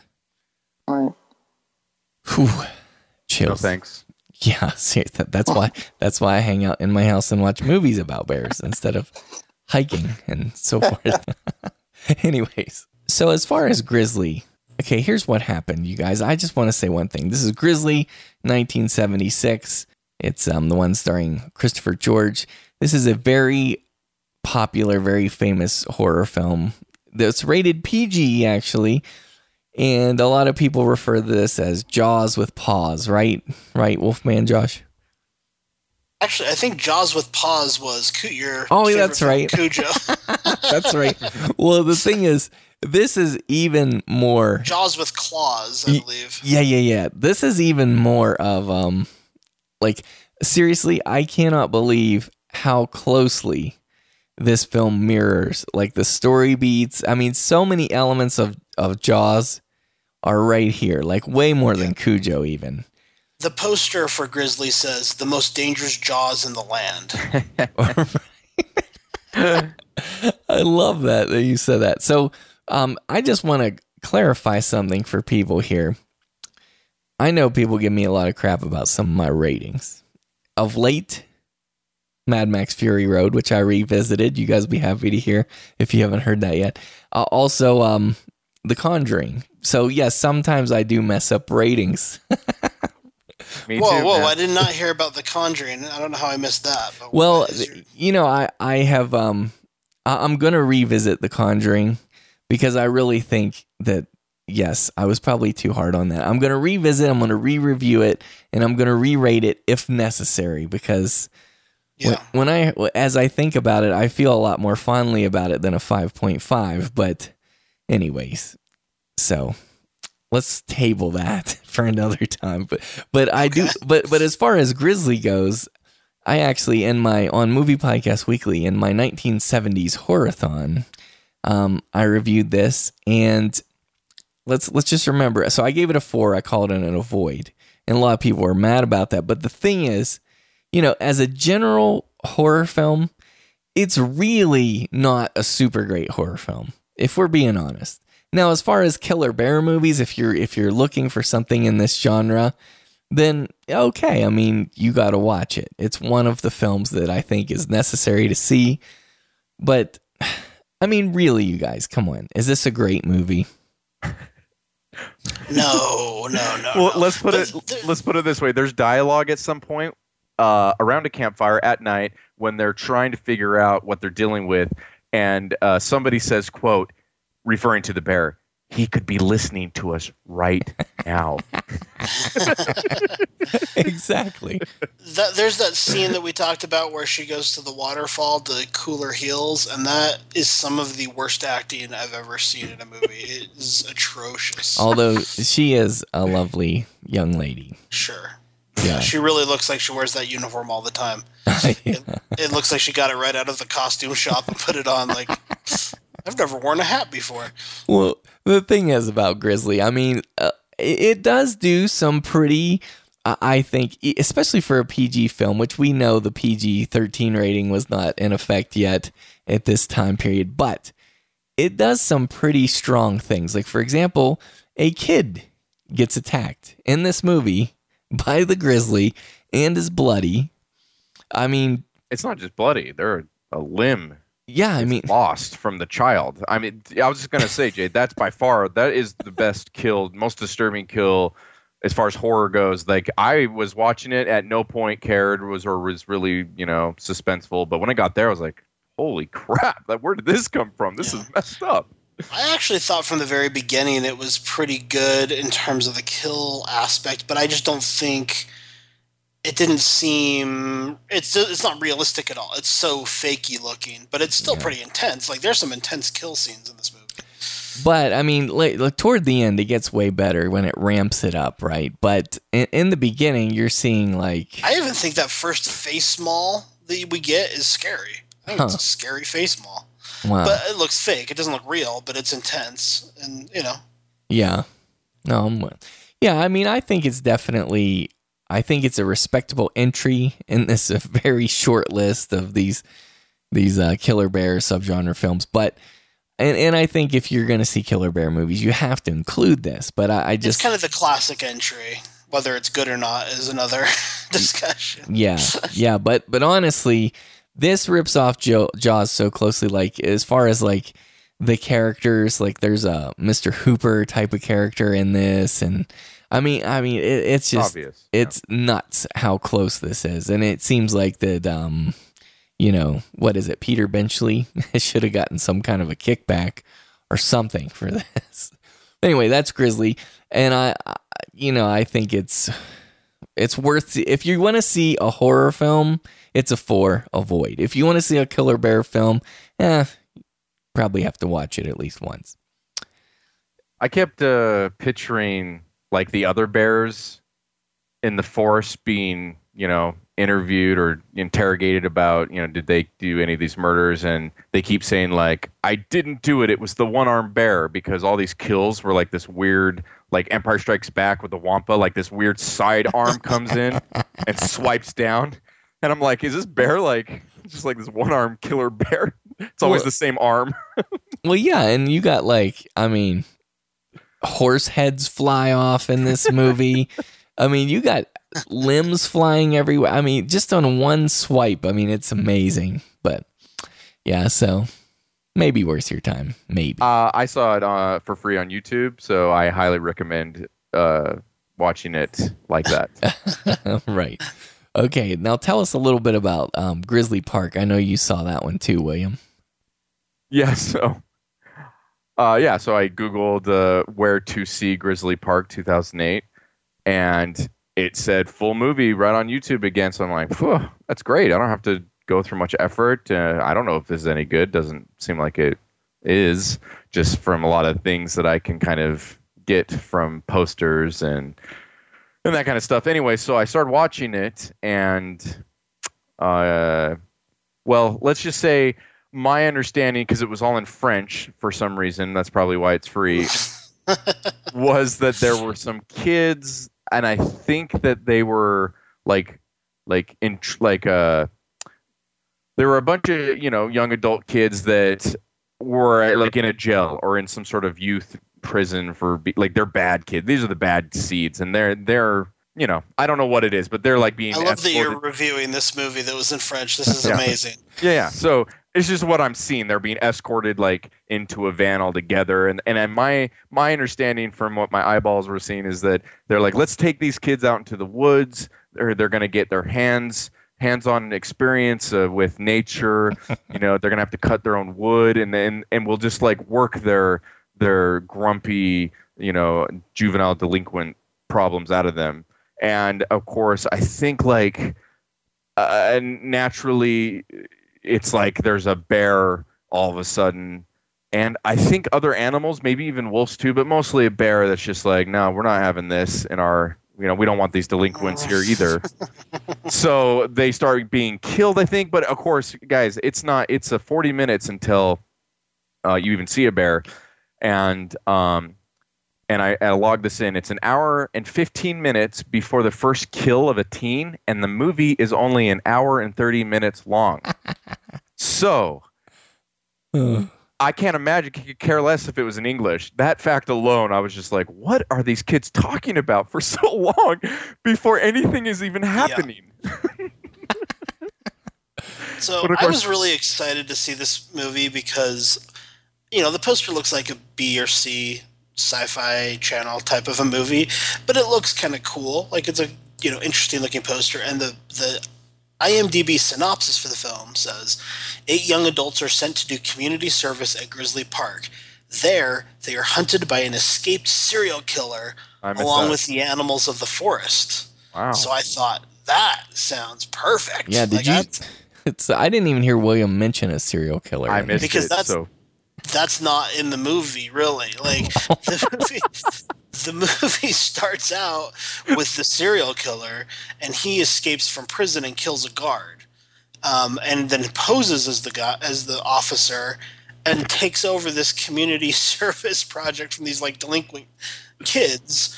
And he's posing as the officer, but he's really the escaped serial killer. Oh. But the thing is he gets wiped out first, if my memory serves. That's the 40 minutes, I think. Barely in the movie. He's really a non-factor in the movie. I was expecting to see them being stalked by a killer and the bear at the same time, which sounded awesome. Mm-hmm. But that's not at all.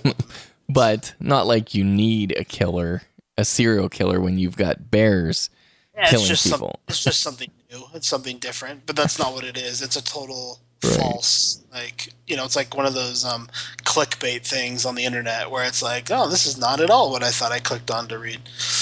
And I can say the last 15 minutes that I saw, which took way too long to get to this point, I believe they were going for a complete comedy in a horror setting. So I mean, mostly comedy. The kills were, hilariously ridiculous. Not even I wouldn't say they're not trying to be a B movie. It was trying to be funny.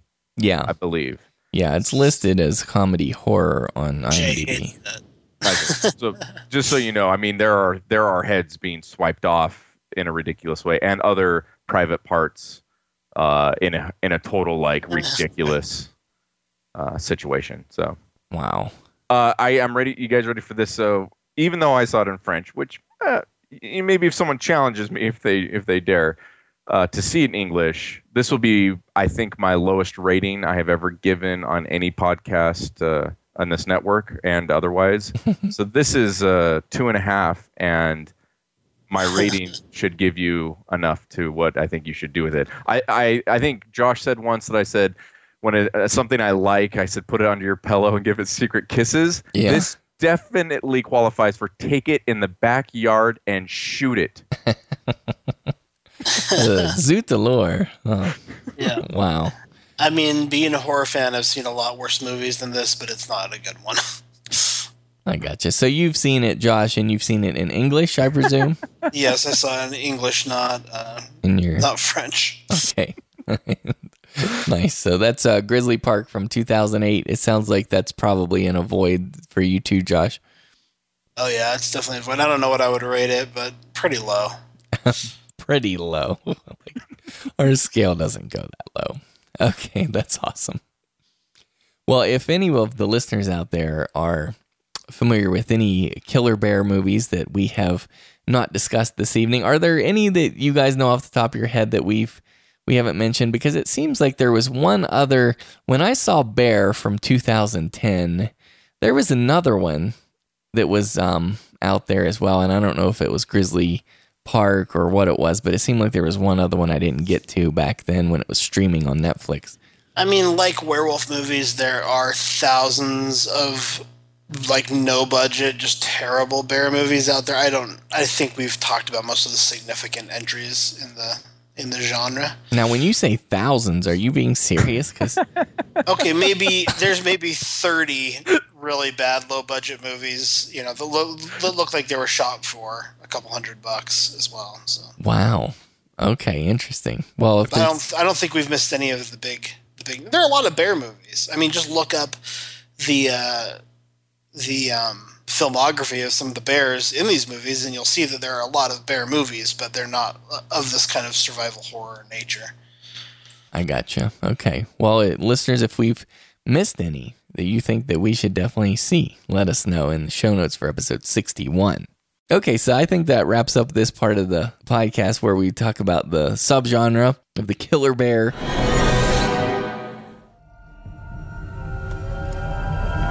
Day of the Dead's survival horror.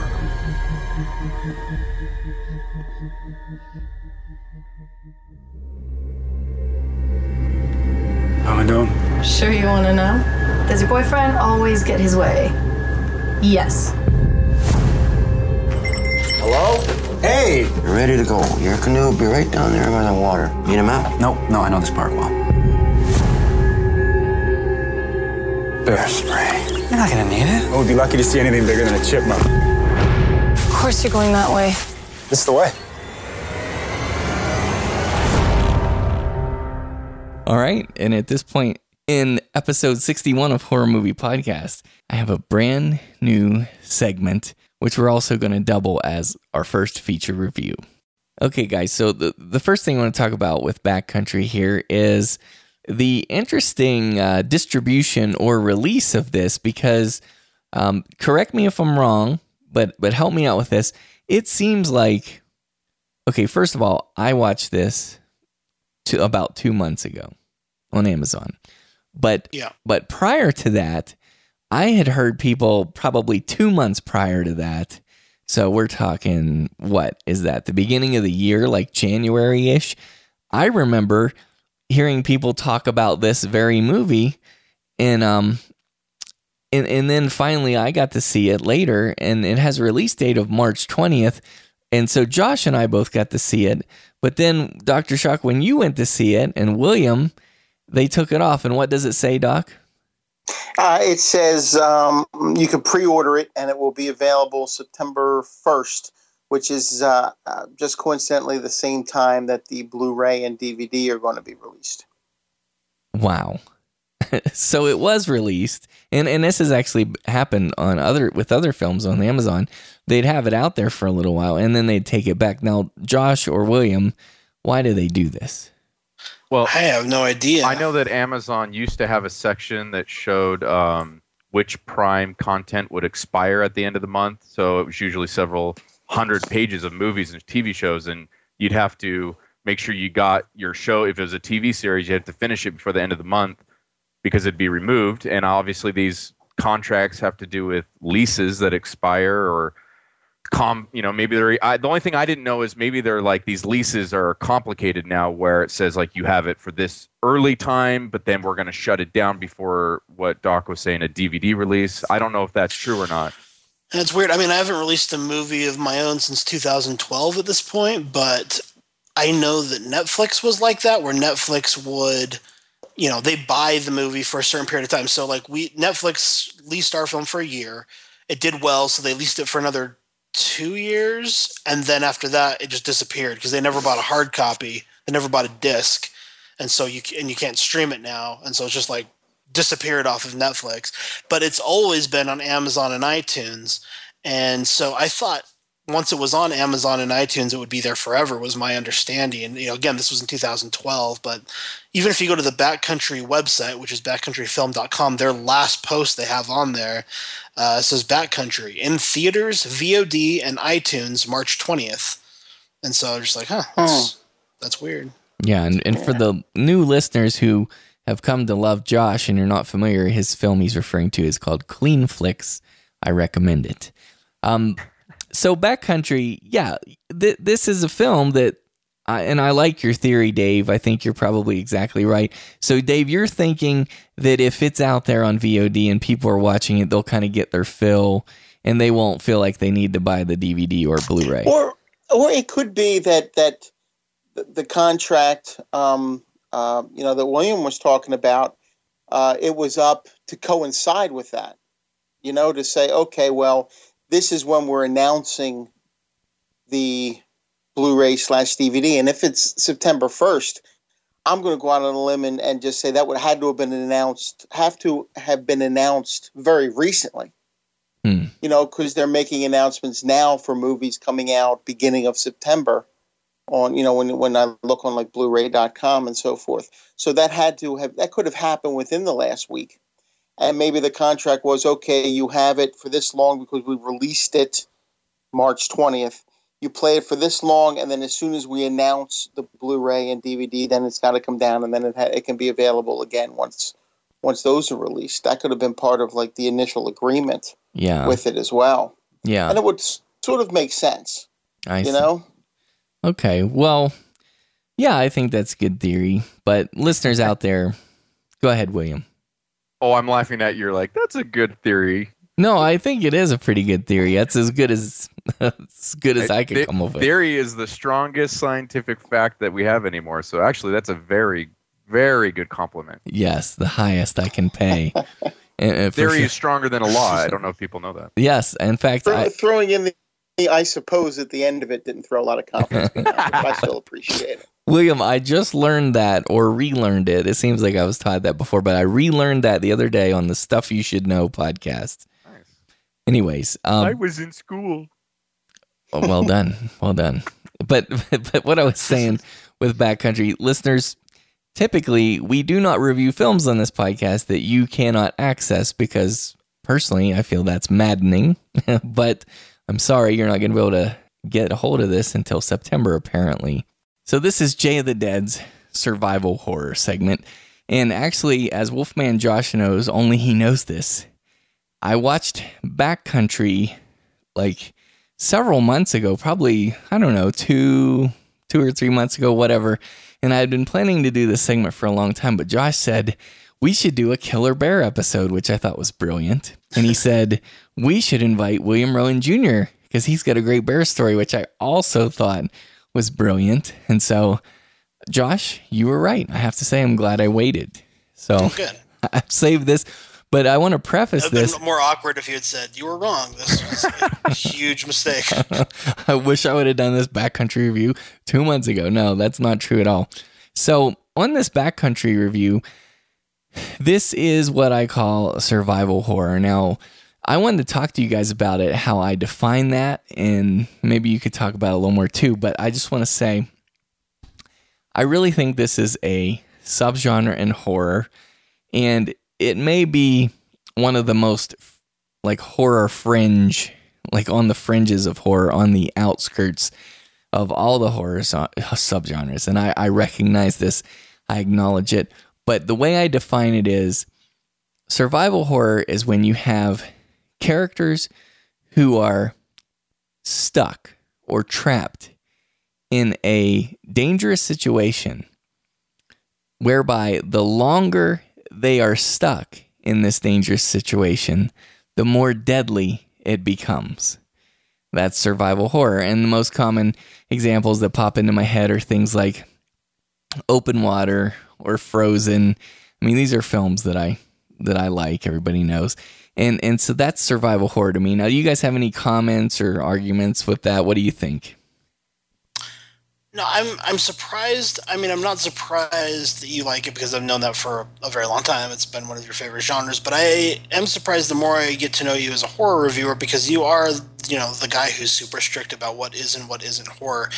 So I feel like you're being more on the permissible side in terms of allowing this in the genre to kind of get by your, the rules that you've set in place. True enough. I'm interested in that, but I happen to love this as well, and it wasn't something that I ever identified as horror until I met you, but since knowing you, it's something that I think about quite a bit, because it is also one of my favorite subgenres. As I mentioned with The Edge, it's one of my all-time favorite movies, and so I like things like this. The Gray, which I know a lot of people are borderline on calling a horror movie, to me it's definitely survival horror, and I love that about it. And I like these other movies you're talking about as well. Yeah. Well, I have to acknowledge what you said. I have to agree with you. I think that the way you called me on it is exactly right, because it is very fringe horror. But before I respond more to that, I want to hear William Rowan Jr. How do you feel about survival horror, or the concept of it as a subgenre in horror? Well, as far as labeling and subcategorizing everything, I think Wolfman said it really great, where you created the premise of how you titled it, and then you just started fitting things into it, which is exactly what I do, especially when I was referring to The Hunted. But my thing was out of a need of trying to identify what was it out of this group of movies that were very different, what was the thing that was binding them together, of why I've bought them in every format and loved them. So I had just done that, for my own, what I was my preference and what is my style, or what do I like, what am I responding to. But as far as the horror goes, I'm curious about just defining horror. Did you do that? I want you to define a little bit of what you would just say horror was. Thank you. I mean, that is such a great setup, because that's exactly where I was going to go next with it. So I appreciate that.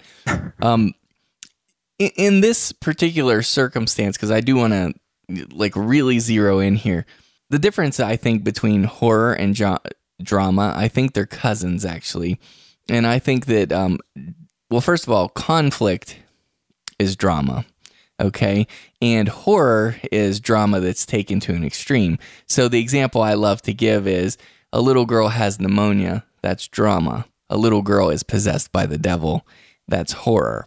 So when something is taken dramatically before our eyes and we are viewing this horrific experience or terrifying experience that's taken beyond the limits of drama. Now, what are the limits? You might say it's like, okay, the difference between something you see on the Lifetime channel or maybe a 9 p.m. drama movie on network television or something. I mean, something that would go beyond that. And for example, this film Backcountry, which we're going to be talking about here, is such an example. Like this whole film, Backcountry, almost the entire film is a drama, right, Josh? I mean, but there is a scene. Yeah, it reminds me of is Willow Creek, actually, in terms of the relationships and conversation. But yeah, go ahead. Yeah, that's very good. That is very good. But I mean, for the first hour, it is solid 100% drama. But where this goes, it goes so extreme over the boundaries. I mean, because here's the thing. You guys, we go on family vacations, for example, and maybe bad things happen. Maybe you get a flat tire, right? Or maybe your dad loses his wallet, or maybe the park you were planning to go to is closed, or you go on a vacation and somebody gets killed in your family. Yeah, and that actually happened to me before. Like, so that's horror to me. Like, and maybe that's actually stems subconsciously out of my personal life experience. But like in this particular film, you have this couple, they go into the woods and they encounter a bear, and it's like, okay, if it'd be one of these things, if it were a story where, oh, that was a close one. Do you remember that time we encountered that bear? And then, everybody gets away and everything, then that's a drama. But where this film goes and what it shows us is extremely disturbing, and I think it crosses that line. Does that answer your question, William, or not? Yeah. So one clarifying question, just one, is there a difference to you as far as cinema goes between horror and horrifying? Mm-hmm. Or are they the same? If it's horrifying, it's a horror element, like as far as cinema goes, genre. Yeah. Or there are lots of things that are horrifying, but it's not a horror setting or tone or setup. That's why I like you. You ask really smart questions. It was Kyle Bishop that actually helped me sort this out because I didn't have a way to explain this. And he does a great job. And Josh, you can set me straight if I do any of it incorrectly. Like if a movie is scary, let's see, how does he do it? There are things that happen that are terror or terrifying. That's scary, but there's no gore, there's no dismemberment, there's no like physical desecration of a body. That's terror. And so Kyle would call something like open water, because we don't really get to see a lot of viscera in open water. He might call that a terror film rather than a horror film, strictly speaking. Whereas and so if you were to say something is horrifying, I mean, I don't know. I guess if you looked up the definition. No, I'm not interested in that. You were doing just great. Yeah, you can change it to terrifying. That's fine. Yeah. And open water is a great example. So you're just saying, is that to you too, though? Like you're saying open water, there's no gore, there's no blood, you don't see anything happen. So it's more terrifying. It's not a horror. Is that what you were saying? Let's see. I think the best way I can answer you, and maybe it's because I'm not a fast thinker, so forgive me, but I think the best way I can answer you is, do I think a horror film can be terrifying? Yes. Or horrifying? Yes. Do I think a horror film has to have gore? No. Did that do it? Sure. Probably not. But no, it's great. Well, like the Blair Witch Project, you don't see anything, but it's still clearly a horror movie. Right? Yeah, exactly. Oh, yeah. So it's not as black as white as we're trying to make it, which I am more comfortable with, that it's not black and white, to be honest with you. Okay. So, but it did seem like you did start this premise where you did want things very clearly defined. I do love to try it. Like, for example, the movie Buried with Ryan Reynolds. It's like, is that survival horror? Let's see. According to my definition, he is stuck in a situation that becomes more deadly the longer he's in it. So technically, by my survival horror definition, Buried would be a survival horror film. And in that premise alone, being buried alive is basically the scariest thing I can think of. So aside from being eaten by a bear where it's chewing on my face, so I'm just saying. But yeah, I mean, it's really hard. Like when we do, you make a great point, William, because when we do try to lay out the guidelines and say, this is what it's going to be, here's the line in the sand, then there's always something, right, that can foil our best laid plans. Sure, but it is nice to have a premise. William Rowan Jr. I do appreciate that there's a premise to at least have a general, parameters to start with. But yes, I do think it's limiting to build a little teeny box and say, I'm fitting in this box. I don't care what I have to break to get in there, and I will fight to the death just to make sure no rules are broken. It just kind of seems a bit extreme. Right. But see, I think, and that's funny because that's what we do here. This is called Horror Movie Podcast. That's how we roll. But no, what you just said, I think people do view what I try to do in that way. But the way I view what I try to do, and sounds so ridiculous as I hear myself saying it out loud, but as I view what I try to do is the reason that genre was created or identified, because people like to see certain elements or components in a movie. They like to see those recur in their cinema. They like that. And so they start identifying the elements and packaging them together. And so for me, it's just, I guess the easiest way to say it is I love to see movies where people are stuck in a perishable situation where the longer they're in it, the more deadly it becomes. And so that's my angle, because I just like to try to find those movies. That's why I have such definitions. Yeah. And I actually love those movies too. So like, it's weird. We can like discuss all this, but really we're, coming from the same place that we like what we like. They're similar, Yes, sir. Yes, sir. So having said all that, Backcountry is 95% drama, 5% horror. But honestly, Josh, I don't know about you. This is one of the scariest Beastly Freak kill scenes. I mean, this attack in this film is very upsetting to me. Yeah, I mean, I don't want to hijack your new segment here, but go for it. I do agree with you. I think it has a lot of the same problems I have with Willow Creek. It goes on for a very long time, and nothing really happens. And then finally something happens. The big difference is when something happens in this movie, it happens, and it's intense and crazy. And this is up there for one of the best bear attack scenes I've ever seen. But, it's so brief in the length of the film, and what the rest of the stuff that's happening isn't doing much for me, so that's the problem I guess I have with the film. Can I get real with you guys for a minute on this podcast and not make I don't want to make it uncomfortable, and I'm sorry for listeners. I'm not trying to, I just want to be real, because cinema's like very real to me. So I referenced earlier, and I've said it before on this podcast. One time we went on a family vacation when I was 12. We went to the beach, and my dad drowned in the ocean while we were at the beach. I witnessed it. It was horrific, and etc. Well, the thing is, this movie, this attack scene in this movie took me to that same place. It's like that day did. I mean, and I know that it wasn't like 100% the same, because I was like living an actual experience versus I knew I was watching a film.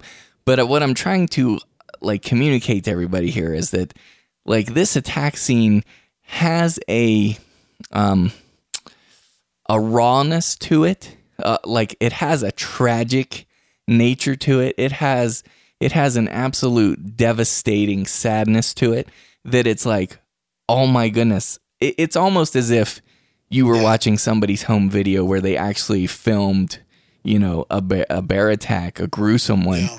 And it really like unsettled me. So for that fact, I just want to communicate to the horror fans, like this movie is seriously 95% drama, and not very interesting drama, pretty boring for a lot of it.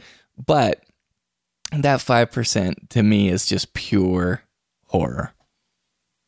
Josh, do you feel I'm with you. Yeah. You could almost say that emulates real life, right? 95% is just like the daily grind is boring. It's all the responsibilities, making sure things are paid for, and then these, like you just described something, and I know you kind of just, I'm assuming you had to just like, I just want to just point out, dude, that is like the craziest thing I have ever heard. I'm so sorry. Like I can't underestimate. I can't really sympathize, but I can only just like, or empathize. I can sympathize. Just that's got to be like crazy intense, dude. I'm just sorry, man. Well, no, thank you. I appreciate it. Yeah, it happened when I was 12. I'm 39 now. I mean, I've had lots of years to process it and so forth. But yeah, it was extremely traumatic to me, and that's for certain. And I think that's why, like, maybe that's one reason why, like, survival horror films do strike a chord with me. You know what I mean? Because I'm sorry if the listeners are like, I'm very uncomfortable right now. But no, I just want to say, I mean, we get raw here on Horror Movie Podcast. Like, you know, I heard my dad out in the ocean yelling for help. Oh. And 2 nights earlier, he sat us down, my family, and gave us the instructions. This is what you do if you get in trouble. And if you're yelling for help, then I'll know you're really in trouble.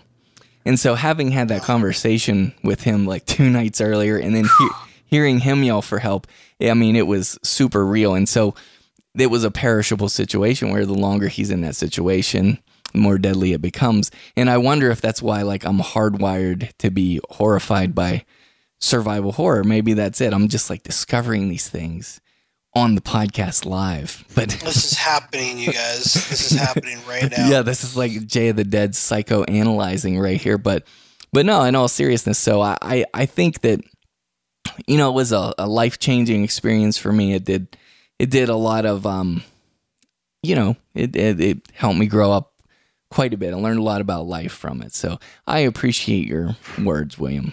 I mean, it's one of those things that's just like, I can't not have an emotional response when someone shares something that's serious. It's like super intense, man. Most people go to the beach. It's just like, you know, you don't expect these kind of things to happen. And right. Exactly. And that's why, like, that's why it was like such a shock. And seriously, I'm sorry for the audience if you feel like this is like psych session, but I just like, because you don't expect those kind of things. And I think that's the difference between drama and horror. You know, bringing it back again. I mean, in a drama, things don't go that far. They don't get that real. And it reminds me of Josh's story. If he would have been eaten... Yeah, you just way outdid my story. No. But honestly, like, if a bear would have come to you while you were stuck in the mud and started chewing on you, I mean, it's like, life doesn't usually go there. But when it does cross over that border and people start dying horrifically, then it's horror, you know? Yeah. So, anyways, pretty heavy duty stuff, everybody. So, I think that's amazing that you are comfortable enough to share that. And I think the listeners should be grateful that they're getting to sit in on that kind of conversation. You should not be apologizing for being open in that way. It's amazing. Well, I appreciate it. And I love this audience. They're really good to me. Everybody's very gracious to me. Even Juan and David, who bust my chops all the time, which I deserve, and I know that, and Josh busts my chops too because I deserve it. But anyways, so thanks for listening to that, everybody, and let's move into our final thoughts and ratings on Backcountry. And Josh, start us off. Okay, are you sure you want me to? This is your segment. No, but still, it's a feature review too, so I definitely want you in on it. I mean, I think it's a quality film. I think it's not my kind of film for most of it, I'll say, unfortunately. So, like, objectively, I could probably feel okay about giving this a 6.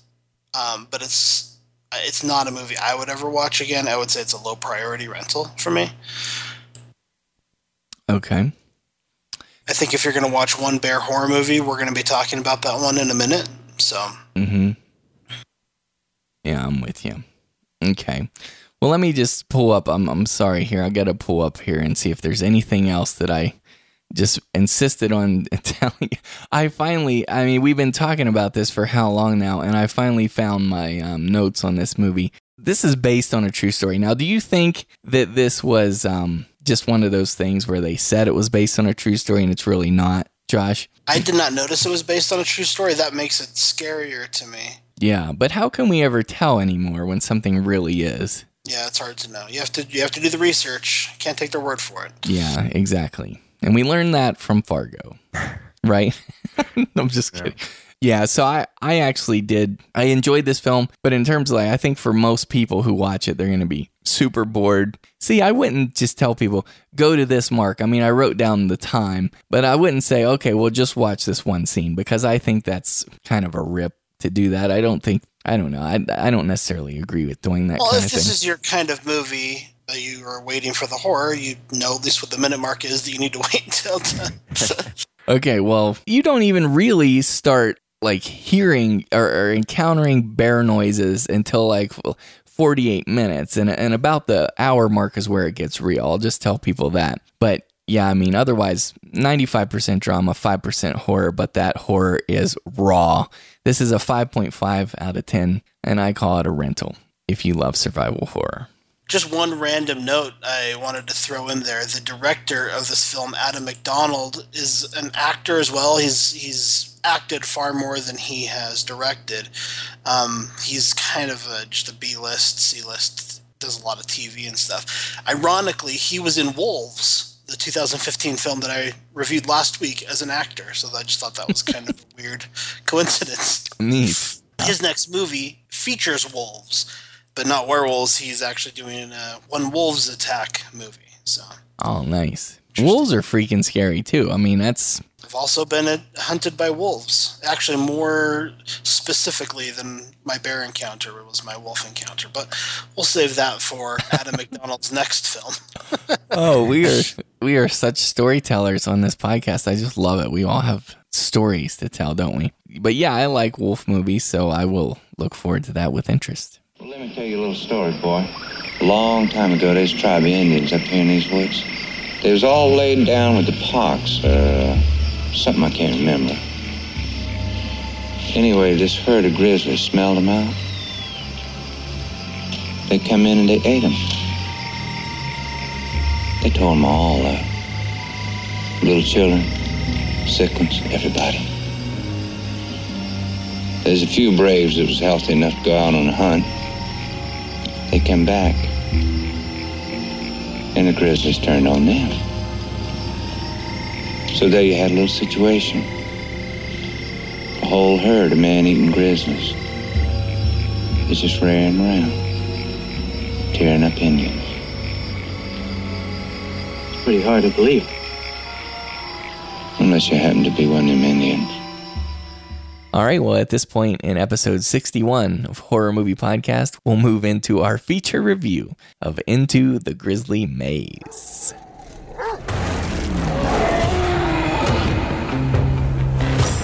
We got a real mess. A couple bootleg cutters, or what's left of them. Yeah, it's a bear. Damn right it's a bear. You deal with your brother. I'm coming with you. What are you up to? I was gonna go out to the Grizzly Maze and pay respect to Dad. Gotta do this one alone. There's a killer bear out here. 3 people are already dead. This time, we stick together. The Grizzly Maze. Even grizzlies can get lost down there. Bears are scared. Looks like they're all leaving the maze, like they're running from something. I think we got a problem.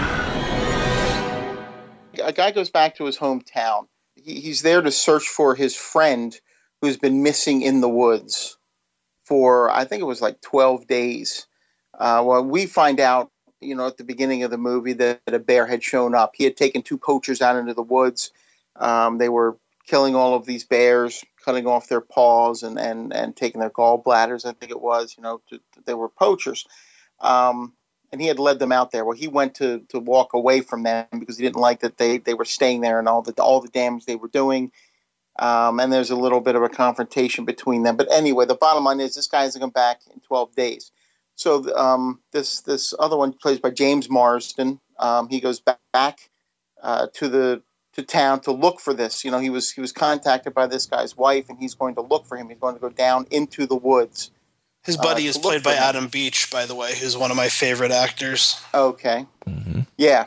And so then he ends up getting into an altercation, meeting up with his brother. His brother didn't know he was back in town. Apparently, James Marsden's character had done time. So there's that bit of tension there. The brothers, a little bit of tension between them. But they grew up in this area. Their father used to protect the bears. He loved this area. He loved what he called the Grizzly Maze, which is where most of the bears, hunted and lived. And they used to call it a maze because sometimes even they get lost down there. But anyway, he had to go into there to search for them. Now, the other brother, who's a deputy, he still protects the bears. Him and his wife. He has a wife who's sort of an environmentalist, like a naturalist. Goes in, takes photographs of the area. Well, they still protect the bears. But then they're kind of in conflict with the character played by Billy Bob Thornton, who was a partner of their father's, had a bad experience with a bear, and now is sort of a hunter. So there's a bit of tension with him as well. But anyway, they go down into the maze. He goes down to search for this, his friend. His brother has to go in to search for his wife, who is in there, because this bear is there's obviously a rogue bear in there who's just killing people out of anger, and he's mauling people. He's attacking them. He's hunting and attacking them, and they've got to get these people out before. And of course, once they're in there, they find they're in his domain, and it just becomes a lot more difficult for them. Yes, thank you. Okay, and Josh, do you have some release information you want to talk about with this? Well, just like with Backcountry, this movie has had a really weird release situation. It was shot back in 2012.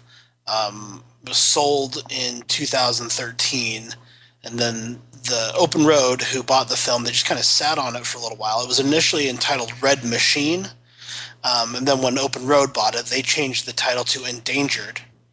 And then when the first trailer for the film came out, the film had been renamed Grizzly, which I think is interesting because I could actually see this as a kind of a remake of the original 1976 Grizzly. This would actually be a cool way to position this film as a sequel to that film.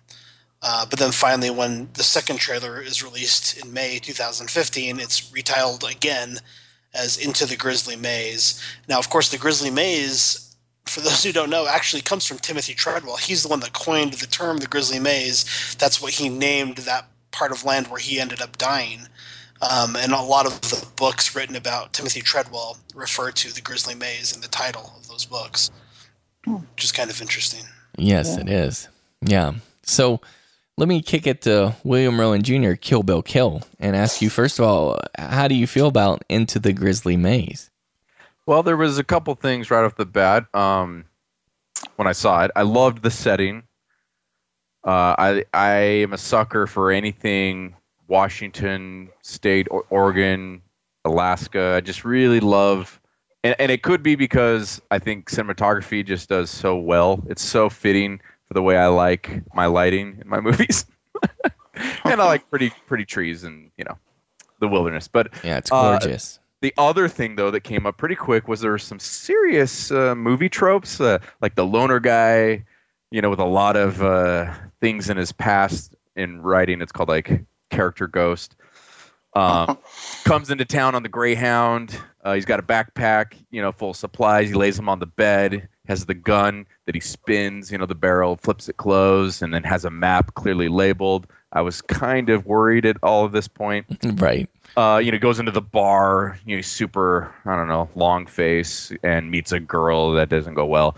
But then you find out he's the prodigal son returns. And I was just like, oh, how many tropes are we going to have before this plot starts? Right. It's like pretty, for me, I just thought it was a lot of just kind of... well, you know what it is? It's a full-on Save the Cat written screenplay. Because I think you can get, there's a book called Save the Cat, for those who don't know, which is a screenwriting book. And it kind of simply outlines the classic Hollywood screenplay, and it's actually a really useful guide. But to me, this when it has problems, and I actually think the film succeeds in a lot of ways, but I think a lot of the problems that William's talking about here are paint by numbers save the cat moments. Like when he meets the girl, he has a literal save the cat moment with her that's meant to show us that he's a good guy. I think a lot of those gun twirling moments maybe come from the fact that James Marsden and Thomas Jane are guys who try really hard with their performances to throw in a lot of business and stuff to do their line readings differently. And Billy Bob Thornton's actually the same way. All three of these guys are actors who like to really flash up their performances and try to add something like a Nicolas Cage-esque to their performances. I sense a little disrespect from you on this point. Well, I think it can go well or it can go badly. I'm not a huge fan of Thomas Jane at all. Billy Bob Thornton is a genius in some stuff, and he's really bad in other things. And James Marsden, to me, is a decent actor, but hasn't really shown anything outstanding yet. But I like him. He's very handsome. Scott Glenn is my favorite actor that's in this movie, and Adam Beach, but they don't have as much to do as these other guys. I love Piper Perabo as well. Yeah. I'm in love. Because of that dancing, what was her movie called? The dancing... Coyote Ugly? Yes, I love her. Seems like for there was a joke missed there. Opportunity. I'm just saying, I love her for lots of things. I think she's. See, I mean, and a lot of those tropes that they throw in there, like the brother coming back and so forth. I don't feel like they saw them through because you don't really get the tensions. Yeah. Between them, I don't think they fully developed those. They just sort of said, okay, well, we'll throw them out there, and it's not that it's important because you do want to. The main part of the movie is the bear, obviously, but. They took the time to do it, but I don't think carried it all the way. Just going back to the screenwriting thing, the title of that book, Save the Cat, comes from the idea that if your character does something kind, like save the cat, even if they seem to be kind of a jerk, you realize, oh, this is a good person at heart, and I'm going to learn to love them throughout the course of the film. So James Marsden has this moment where he rescues a woman in trouble. And so we know, even though he seems like rough around the edges and he's going to argue with his brother and, bend a lot of rules, we know we are going to like him at some point of this film. Piper Perabo has another interesting moment from Save the Cat. Her thing is a technique in that book that they call limping an eye patch. So they give you the suggestion to give each of your characters some unique trait so that you'll remember them, and they have some specific thing about them that none of the other characters have. And the example that they give is a limp or an eye patch. It's not necessarily a big character thing, but it's just something to round them out a little bit more, make them a little more specific. And for her, she's deaf. And the minute she was deaf, I was just like, "Are you kidding me?" You don't have to do this much. Just give us a little bit of depth to the character. You don't have to have every character in this movie doesn't have to have some huge, ridiculous. But well, in defense of the film, I think that there was a little bit. They didn't capitalize on that as much as they could, but there it was kind of neat. A little bit of what they did with her being deaf and then being in this situation with these bears. Right? Yes. I mean, that's kind of cool. I wish they would have done more with it, but so I don't know if it was 100. I think you're right ultimately, but I think they had some other reasons for it too. Maybe. Sure. I hope so, but in theory. But do you guys, okay, so I agree with William Rowan Jr. that this is a gorgeous film. Looking at like the colors, especially in the forest, are just brilliantly beautiful. And I mean, like, they're so vibrant. The greens, it's like all fern looking and just, I was seriously, I don't always get caught up in the visuals like that, but this I think looks great. The cast in this, where did they get this cast? And maybe like a lot of these things are really funny that you guys are describing and we can tease about with these actors, but it's still a really recognizable kind of star-studded cast. And it's got Bart the Bear Part 2. It's got Bart's son, Bart the Bear 2. Yeah. Which is right. Yeah, and who's great. But what I think is most notable about this, now, I got to say one little thing. I haven't seen The Edge. Okay, I don't have that. So maybe Josh, you guys can like clear me up on this if I'm wrong. But to my knowledge of all the Killer Bear movies, Into the Grizzly Maze has the most graphic, most gruesome bear mauling humans scenes that I've ever seen in a movie. Yeah, they're really well done. They don't involve the bear as much as I would like. They do have that kind of like, there's a guy in the suit and it's shot in close-ups all of a sudden, which is unfortunate when you have such a great bear actor. That has a lot to do with the budget, I'm sure. I mean, this is a huge budget movie for this type of a horror film. It's $10 million. Yeah. But when you have this many giant actors, that's a really small budget. And when you have a bear and all this stuff, all of this story to get through, because there's a lot of story in this movie. Right. There's a lot to get through. And so I think it is kind of still, despite being $10 million, is still kind of a small budget film. And so I think it suffers from that. But you're right. This has got probably the best kills I've ever seen in a killer bear movie. Yeah, because you have scenes of the bear biting down on somebody's face and head. And it honestly, guys, seriously, it got to me. I'm like, I am really kind of disturbed. It upset me inside because it was. I had that same reaction to that moment you're talking about, and it comes very late in the film. But yeah, I had that same reaction. Yeah. So I think this is a very notable film. How we praised Exist as a Bigfoot movie. I think this is the bear movie if what you want is gory killer bear scenes mauling humans. If you want to see that actually carried out on film, then they have it here. And the problem is they try so much with character and that's where it comes up short. I mean, even with Billy Bob Thornton, I never disliked his character. And I got the feeling maybe I was supposed to. But I never did because he was sort of saying what I would have been saying in that situation. Well, he's kind of Quint in Jaws, right? Isn't he Quint? Yeah, exactly. Yeah. Except Quint didn't bring a white horse along, and I have no idea why this guy was walking around with a white horse. That was Rob Zombie influenced, I've heard. Maybe. That could be because there was no reason for this white horse to be walking with him. He wasn't all he had was his gun. It made no sense. That's old that Gus. He had this horse. Gus, good old Gus, just so we could see Gus run away at one point. I guess it was the only reason he brought him along. I really was worried about Billy Bob Thornton's look at the beginning of this. I'm like, he is not looking good these days. This is a really bad look for him, but his look is improved significantly when some of the horror elements take over later in the film. He looks awesome during parts of this.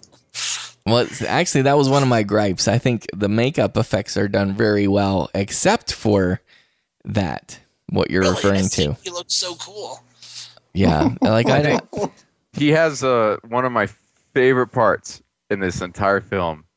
I believe it's Billy Bob when he there's a lot of zingers and liners which I have written down a few examples, but he has this best one that has a better payoff where he's like, we're in for one hell of a night. And then I counted literally 20 seconds later in the film is when the one hell of a night, it starts right away. I was just like, yeah, what? That's true.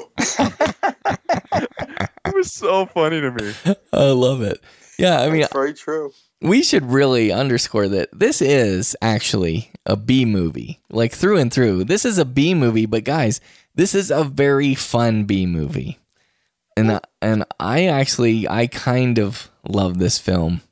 And in terms of cast and production, I would actually say it's like an A- movie or something because it's in a weird no man's land. It kind of reminds me of, occasionally you'll get a European film that like a big Hollywood actor will go and do a weird European film that they normally wouldn't have done.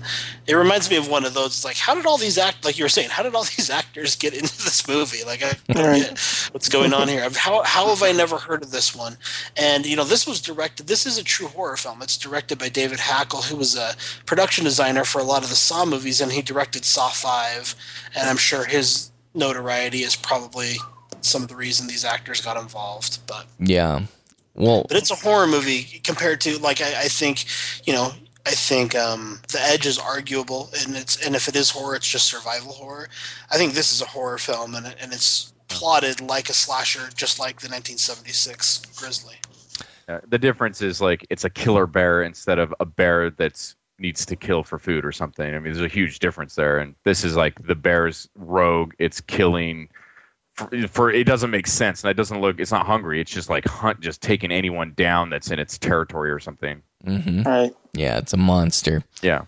And speaking of the this being a horror movie, I would agree. And in fact, I think they do a very neat reversal on the horror film in this movie, which I respect a bunch. There is, this is so cool to me. There's a scene where there's a guy with a chainsaw, okay? And the guy is chainsawing in the darkness. He's sawing this tree, and it's so interesting that the guy with the chainsaw was the victim of a monster instead of the reverse. It's always the monster with the chainsaw gets the victim, but this film has the reverse of that, and I really appreciate that. Well, he was killing an innocent tree. That's that's true. Which is awful, but yes, that's absolutely true. Okay. Another weird little note. I was just looking at David Hackle, the director's credentials. Another film that he was, well, two films I'll mention really quick since you guys have talked about The Barons a lot. He was the production designer on The Barons. But he was also, funnily enough, the production designer on Skinwalkers, which we were talking about earlier on the show. It's funny. Yeah. Yeah. So, yeah, like where this has problems though, like the story, the exposition's very clunky. The dialogue stuff, all that stuff's messed up. But visually and effects wise, I mean, all those things I think work really well. Once the bear shows up, I mean, whenever the bear shows up, the movie picks up. And I'm not saying everything is bad with the characters. It's just not fully developed. I mean, the sheriff is involved in something he shouldn't have been, and we don't really even get a sense of that. Right. Why? I mean, we find out why at the end, but what did he do? I mean, how deeply involved was he? It's just all that stuff is just sort of half developed. I don't even know if Moore would have done anything for it because they had plenty of time to do it. Not more. I think they should have made it much simpler. Yeah, me too. I would agree. They didn't need all of this, and then the girl, what are you doing back? And what happened? Just a lot of the too much of the human element, I think, in this one. And it just, it did drag it down at times. Yeah. And we're all of us are guys who appreciate story, Yeah. Oh, absolutely. And, absolutely. Yeah. They overdid it here, right. Or it just wasn't done well. They shot to overdo it and ended up not doing it nearly enough because we never got a sense of any of what they were trying to accomplish. Yes. The sibling rivalry, the hatred of Billy Bob Thornton's character, the relationship between the James Marsden and then the girl, the sheriff and what he had done, his role in this whole thing. We never got a sense of any of that. So they tried to do too much, but it ended up falling short. Yeah. Yeah. Just make it a little simpler and we get more. Less is more in a situation like this. Yeah, absolutely. Yeah, because it's really about bears freaking eating people in the jungle, and we're happy. But about the Billy Bob Thornton character real quick before we move into ratings, I just want to say that even though some of the lines are pretty bad, he still does those Billy Bob Thornton lines that I love. Like some of them are actually kind of hilarious, and coming out of his mouth, you almost half wonder, it's like, okay, was that scripted for him, or is that just how he feels right there in that moment? Because he says things smarting off to people and criticizing people that are pretty hilarious. So I also think it's worth seeing just for his character, even though I'm with Josh, I don't love his look in this film. So anyways, so what do you guys rate Into the Grizzly Maze? We'll start with Kill Bill Kill. Yeah, so just to wrap up my thoughts, I don't mean to start any sort of, rift between us, Jay, but I thought Billy Bob Thornton was a huge, he's always hit or miss, but I thought this was a huge miss as far as his acting and obviously his character as written. And it could be because the last thing that I saw him in was the Fargo television show, which I thought he was amazing in. So I kind of had a higher expectation probably. So, and I, it's a B horror movie, but I wasn't really thinking that. I just was kind of like, oh, Billy Bob's going to be so good. And I just was like, what is he doing? This is horror. This is lame. This is no Quinn, first of all. And why he became who he was a joke. He had to stab a bear, so what? I did not like him, and I don't know. I thought it was funny. Everyone is the worst shot in this movie. Like, no one was a scout and got their marksmanship badge because they were just shooting like crazy and not even got close. And I guess I figured they didn't want any sort of no bullet should be able to hit the bear. Maybe was what they were going for. Yeah, I mean, it was only a 1,100-pound bear charging at them, and they couldn't figure out a way to hit it. Well, and I don't want to say like that I would be able to shoot that kind of a bear if it was charging me. I don't know what. I'd just panic, I guess. I mean, it's easy. I wouldn't because I'm not an experienced marksman, but we were supposed to believe, I guess, most of these guys at least grew up shooting. Yeah. It's not a make or break, but it's something I was finding funny as it went along. Mm-hmm. Anyway, I'm going to say because of the bear moments alone, I loved that part of it. Like we've said, there were some shots, even like I believe it's with one of the kills with a car. I thought was done very well. Scared me to death. Yeah, I'm going to say it's a 6. And I would say it's a low priority stream it, which I'm assuming it will be very quickly. Okay. I'm disappointed in you. No, I'm just kidding. That was actually... No, you explained yourself very well. Okay, what do you say, Wolfman Josh?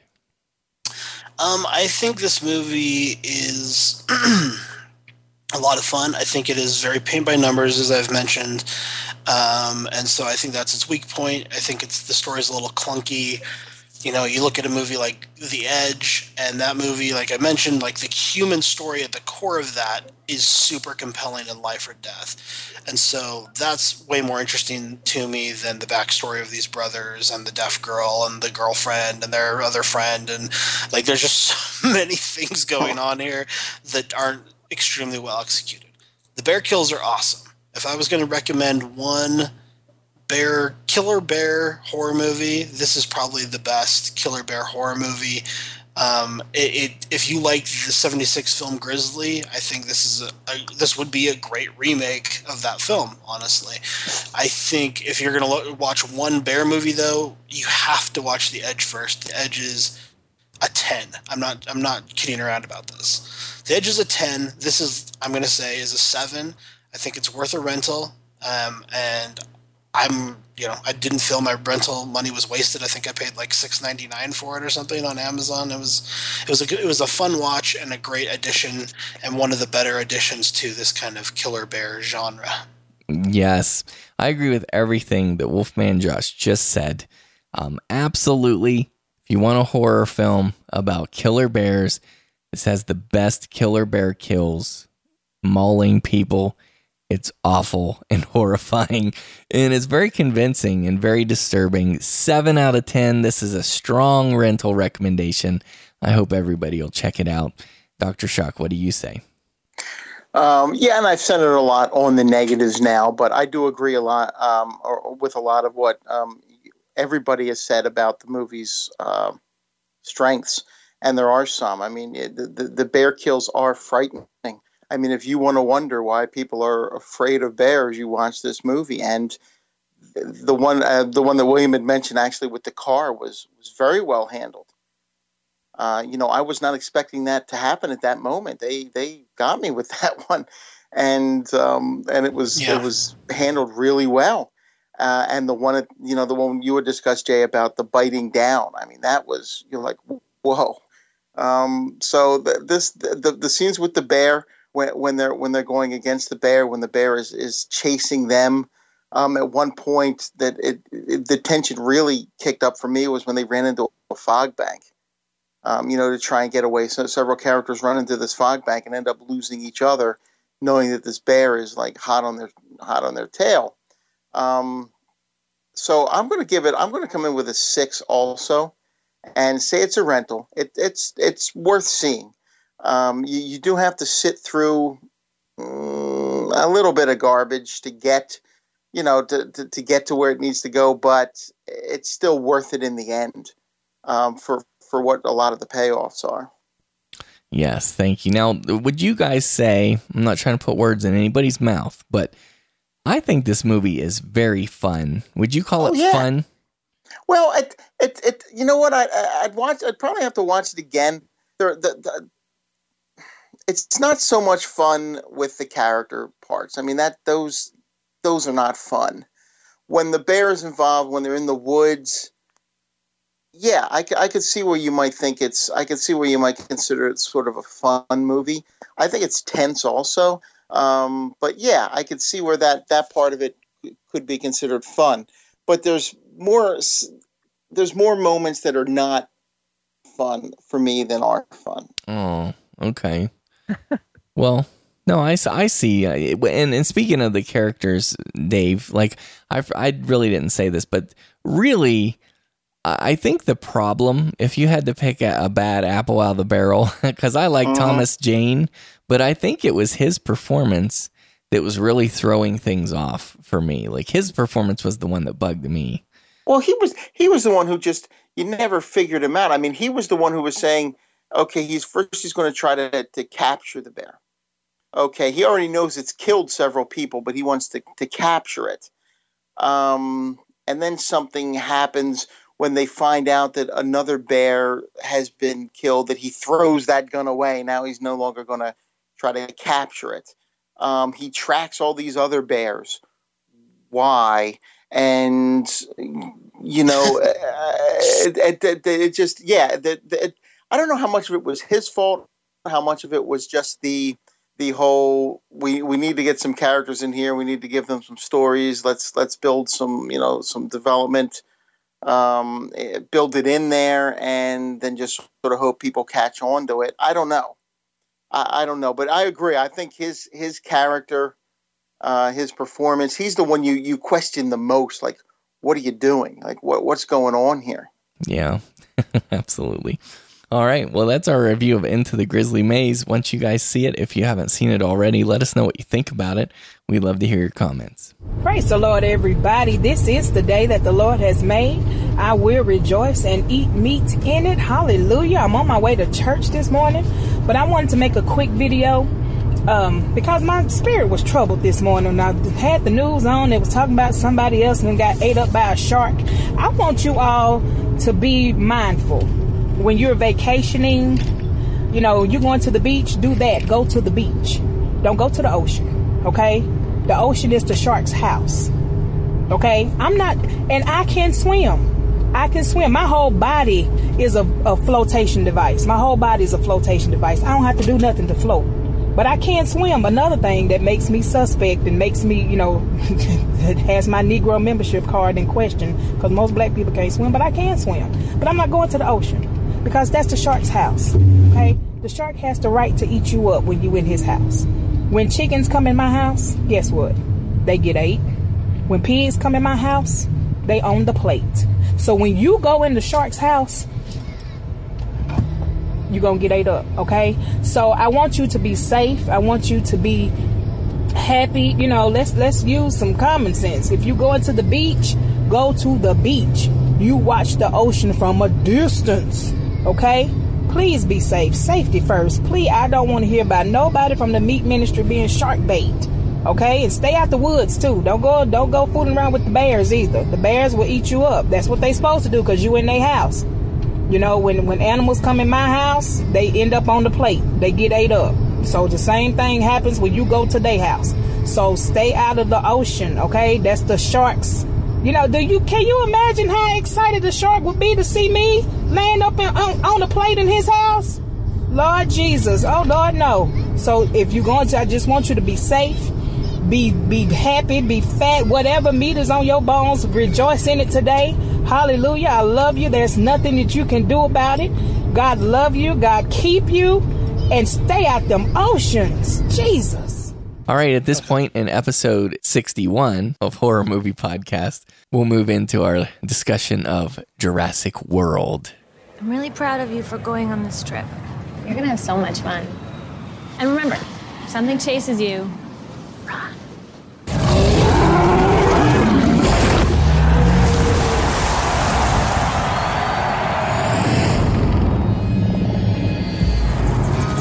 We have learned more in the past decade from genetics than a century of digging up bones. A whole new frontier has opened up.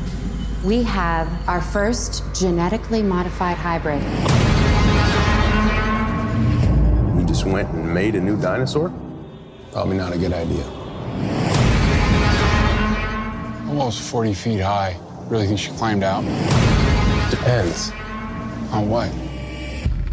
What kind of dinosaur they cooked up in that lab. Evacuate the island. She's a highly intelligent animal. She will kill anything that moves. Oh, God.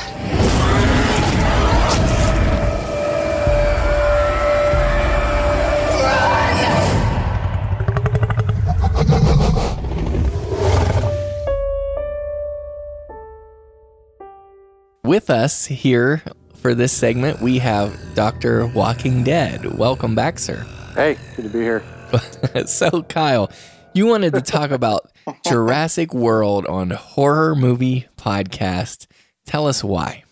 Yes. Well, I think that a movie like Jurassic World should be at least given a consideration from the perspective of a horror film, because I think in a lot of ways it kind of fulfills a lot of the generic requirements of horror. There's monsters. Depends, of course, how you define monsters. And there certainly is that sense of menace, threat to life.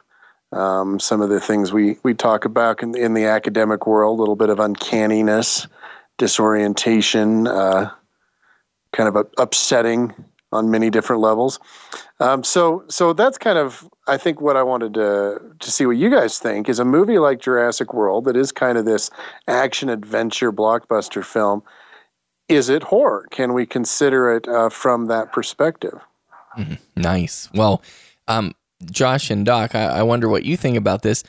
It seems to me that it is a Frankenstein story, like through and through. This particular installment. Yeah, I would. Even the first one has some Frankensteinian elements to it. Obviously, just the fact that they're messing with nature and creating a monster. But this one, in particular, has some Mad Doctor action happening. Yeah. The idea of conjuring a monster out of thin air or out of these elements of nature is definitely Frankensteinian. But to speak to Kyle's point, Kyle, I think you're right on the money, especially with this particular installment, more than the previous 3 Jurassic Park films, because the Indominus Rex is actually a monster. They don't just recreate a dinosaur, they actually build a monster with the intent that it is scarier and more frightening than a typical dinosaur.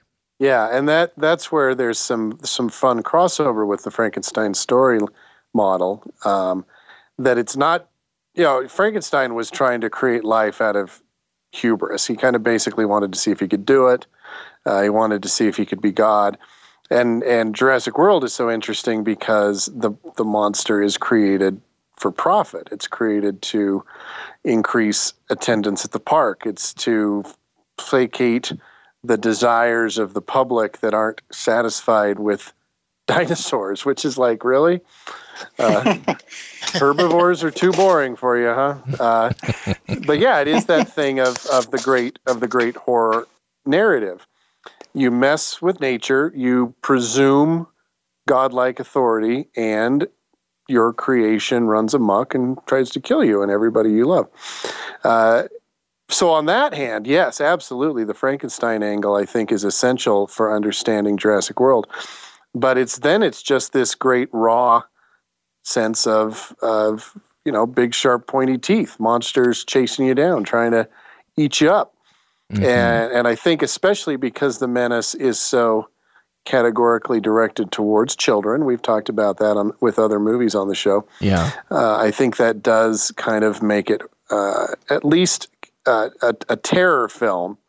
When I talk about the difference between horror and terror, I wouldn't call it so much horror in the academic sense because it is PG-13 and there's not a lot of blood and guts. But it's definitely got the terror aspect going on because it's the menace, the threat and the chasing and the running and what would happen if they get caught. But there are some pretty horrific deaths as well, just light on the gore. Yeah, well, and not to split hairs or anything, but I would like to draw this out of you a little more, Kyle. So there are moments of blood splatter in this where it doesn't actually show you the gory instance of the bite, but you see like kind of aftermath blood splatter. How do you feel about that? Do you think that would qualify this film in a technical sense as a mild horror film? Probably. I mean, blood splatter has become so ubiquitous today that it doesn't really, it's just kind of like expected and it's pretty tame. I think horror really at the level that we talk about when we talk about horror films is really more about blood and guts and kind of the viscera and the dismemberment and real bodily trauma, whereas blood is kind of a signifier that bodily trauma took place, but it's not really the bodily trauma itself. Okay. I think that the death of the kind of absentee nanny, to me was the most horrific. Yes. Because she was killed over a protracted period of time by numerous creatures. And I thought they really I think they pushed it pretty far for PG-13. I was a little concerned that my kids would find that very disturbing. Yeah, it disturbed me. I actually found it legitimately scary. I found that disturbing, and as I mentioned on Movie Podcast Weekly, my 7-year-old laughed during that scene. Yeah, that's also disturbing. I was going to say, my kids not being disturbed by it is what disturbed me. Oh, no. I love that the poster of Jurassic World has this giant underwater dinosaur coming up upon an unsuspecting great white shark. And obviously calls to mind Jaws, and this movie saying, "Look, we're bigger than Jaws." Yeah, and I think that shows a certain amount of hubris. But I think you could look at that clearly, just in the blockbuster way. But I would honestly say that dinosaur is pretty freaking terrifying. The underwater dinosaur in this movie. Yeah, I agree. Dr. Shock, have you seen Jurassic World yet? No, I have not, unfortunately. Oh, okay.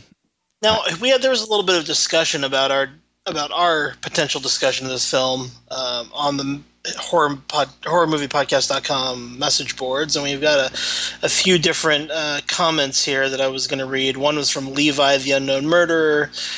He says, as far as Jurassic World goes, I'm looking forward to hearing your review on that one, but not on this podcast. It has the genetic freaks, but I watched it and I found myself wishing I could see an all-out R-rated version of such a story with mass carnage. It just wasn't horrifying at all. David followed that up with a comment, and he said, with regard to Jurassic World not being horrifying, I'm curious how it might measure up to your assessments of the other movies in the franchise. Would you say that it's tamer and less horrific than the original movie, or do you consider none of them to have teeth in that regard? And so I was curious what you guys might say about that, because I do feel like, at least the first film, there are several scenes for me that operate as a horror movie. The suspense, to me, builds as a horror movie. The two that I think of in particular are the water scene, the famous water scene with the T-Rex, and also the kitchen velociraptor scene. To me, those feel like scenes that could be in a horror movie. Definitely, those would be the two that would leap to mind for me as well. Yeah, I think that the original movie would fall more into the line of what we talk about with horror. I think the latest movie falls more in line with the Frankenstein legend. I think they're two different versions of horror. And I would say the middle two films don't really work for me on either level. What do you say, Jason, as a big fan of the middle two films? What, in terms of like horror? Yeah. Well, like I would say, the first movie uses horror tension. Yeah. And the most recent movie, as we said, has horror thematic elements. What would you say of the middle two films? Yeah, I would say no, because it's funny because like the end of the second one has a touch of Godzilla to it, which is very shaky ground if you want to talk about horror. But like honestly, of the four, this fourth one, Jurassic World, is the only one that I would even consider classifying as horror. For the reasons that Kyle said, I think it really draws upon the genre. Whereas, I think if we're going to say scares, though, the first film feels scarier to me than the new movie. I would agree with that, yeah. And to speak to Kyle's point about what he said about viscera and so forth, I mean, we actually have a severed arm in the first film. Right. The first scene in the second film, for me, works very well as a horror scene. I think it's really actually quite scary, and it gets me every time I watch the movie. You mean with Kathy, darling? With the little girl. The little girl, yeah. Yeah. Kathy, that's scary darling. to me. It is. And I was a little disappointed in that movie that they wussed out, and later in the exposition, John Hammond had to reassure everyone, oh, she's okay now. She's okay. But I don't know. Kyle sounded disappointed in me for saying that. Not in you. No, it was a grunt of acknowledgement. Oh, okay. I see. Right. I thought you were like sicko, but somebody on Movie Podcast Weekly said something to the effect of, it seems like in future Jurassic Park films that, more central characters are going to have to be eaten. Yeah. Because in order to do something new and different. And I wonder if they're going to go that way, because this one definitely upped the ante, I think, in pushing the limits a little bit. And I just wonder if they're going to get darker. What do you guys think? I think the potential's there, because we see this with franchises where they try to grow with the audience. So if this movie is going to start grabbing 9 to 14-year-olds, then when the second movie comes out, they're going to be older and they're going to want more. But I mean, in an interesting parallel, it's just going to be the same thing that in the film caused them to create the hybrid monster is, bigger, louder, meaner, bloodier. Yes. That's going to be the push. So yeah, I think that's probably where they're going to have to go. Yeah, I agree. Now, let's talk about the creature design of the Indominus Rex. Go ahead, Kyle. Tell us what you thought about that design. Well, I'll be honest. I was a little disappointed, because to me, it was basically a T-Rex. Yes. Right. Now, I know they were going for it's got all these other things, and they had this really cool chameleon effect that we saw once. And then it was just kind of like, oh, big T-Rex. So I didn't see enough of the variation to really make it into something that's abominable. Yeah. In the world that they had established in Jurassic Park, in which T-Rex creatures are the norm. So I think they could have pushed the envelope much further with the creature design. I'd heard before I saw the movie that this new creature was going to have super long arms, and I imagined that looking really weird and kind of creepy and uncanny. But it didn't really have that. They were longer than the T-Rex, but yeah, barely. Not in a really grotesque way. Well, when I was watching it, when they kept talking about the secret genetic code, I thought it was going to be human. And that's where I thought we were going to get a little of this alien resurrection thing, where it's the monster, but it's got the human element and then it was like, oh, it's part. And I was like, oh, that's lame. Yeah. That should have been the first thing you tell us, since that's what we expected that it's going to be. Well, honestly, and yeah, that's supposed to be this reveal toward the end, and I apologize, Doc, about that. But honestly, I thought, well, of course. I expected that all along. It wasn't even a revelation, really. No, it was. There's got to be a term for that. Obvious. Well, they build up to this great reveal, and there's nothing to be revealed. Right. Yeah. So that's kind of cool, but and we won't reveal. There are some neat things that go along with it that are kind of surprises. So I'm looking forward for you to see it, Dr. Shock. I think you'll enjoy that. I'm looking forward to it. Looking forward to it myself. Yeah, I will say it was very entertaining. I enjoyed it. My children, of course, loved it. It's my second favorite of the franchise. Mm-hmm. I think it's a film that really needs to be enjoyed in the theater. Yes. So I'll push all those directions. But as far as horror goes, I would say it's a horror film in the style and tradition of Frankenstein, but not horror in terms of, violence and gore and scares. I gotcha. Okay, and what do you rate Jurassic World then, Kyle Bishop? I think I'd give it an 8, and I would say this is probably a good one to own, especially if you're a fan of the genre. And you already said people should see it in the theater, right? Oh yeah, absolutely. Okay, and Josh, now that we're a couple weeks out, and now that we're on Horror Movie Podcast, do you want to do anything different with your rating, or you want to stick to the same? No, yeah, I just can encourage people to listen to our discussion of this and the entire franchise on Movie Podcast Weekly. If you're interested in these films, we had a great discussion. I think we covered all 4 movies, and I'd stick by my rating. I give it an 8.5. I said see it in the theater and buy it. So I pretty much back up everything Kyle said.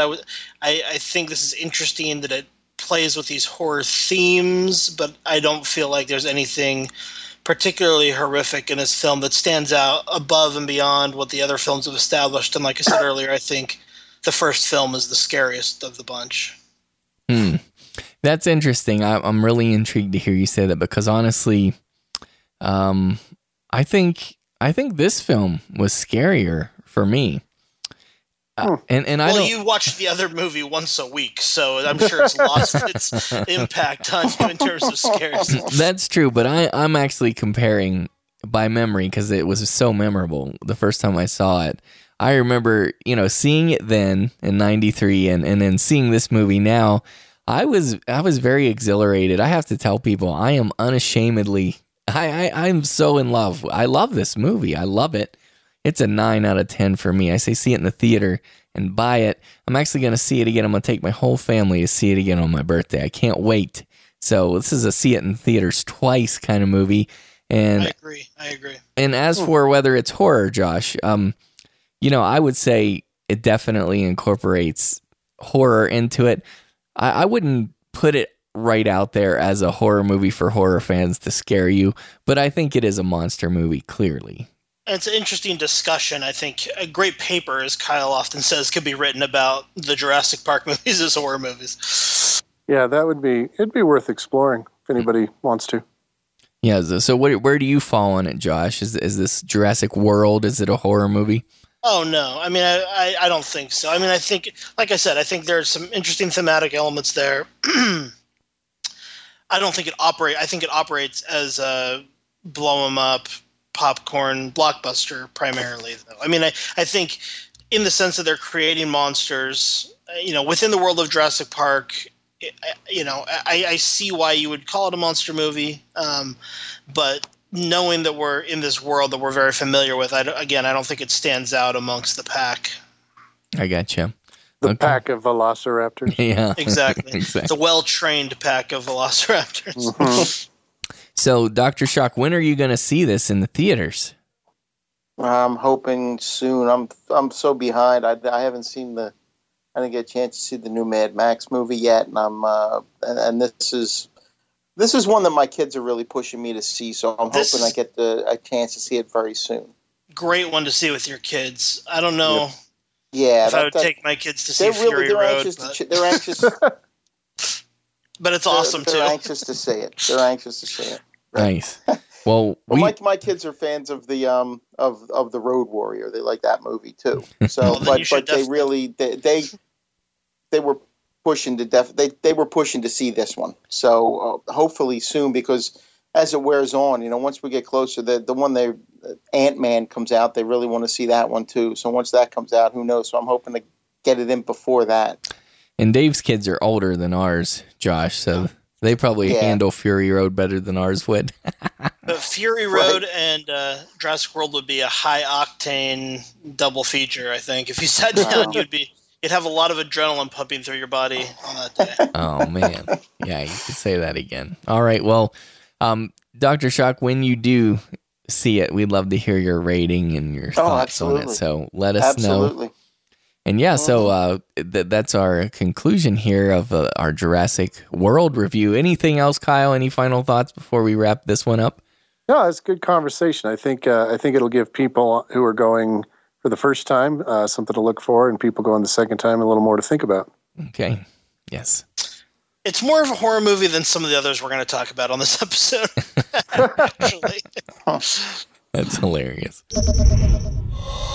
All right, so what you just listened to was our Jurassic World review on Horror Movie Podcast with Kyle Bishop, Dr. Walking Dead, and we're back again here with William Rowan Jr. and Wolfman Josh at the moment. And William Rowan Jr., I am dying to hear what you thought of Jurassic World. So it's been a while since I saw it the weekend it came out. I haven't thought about it much since, but my initial memory is I love the first Jurassic Park. I think it is it's definitely a classic.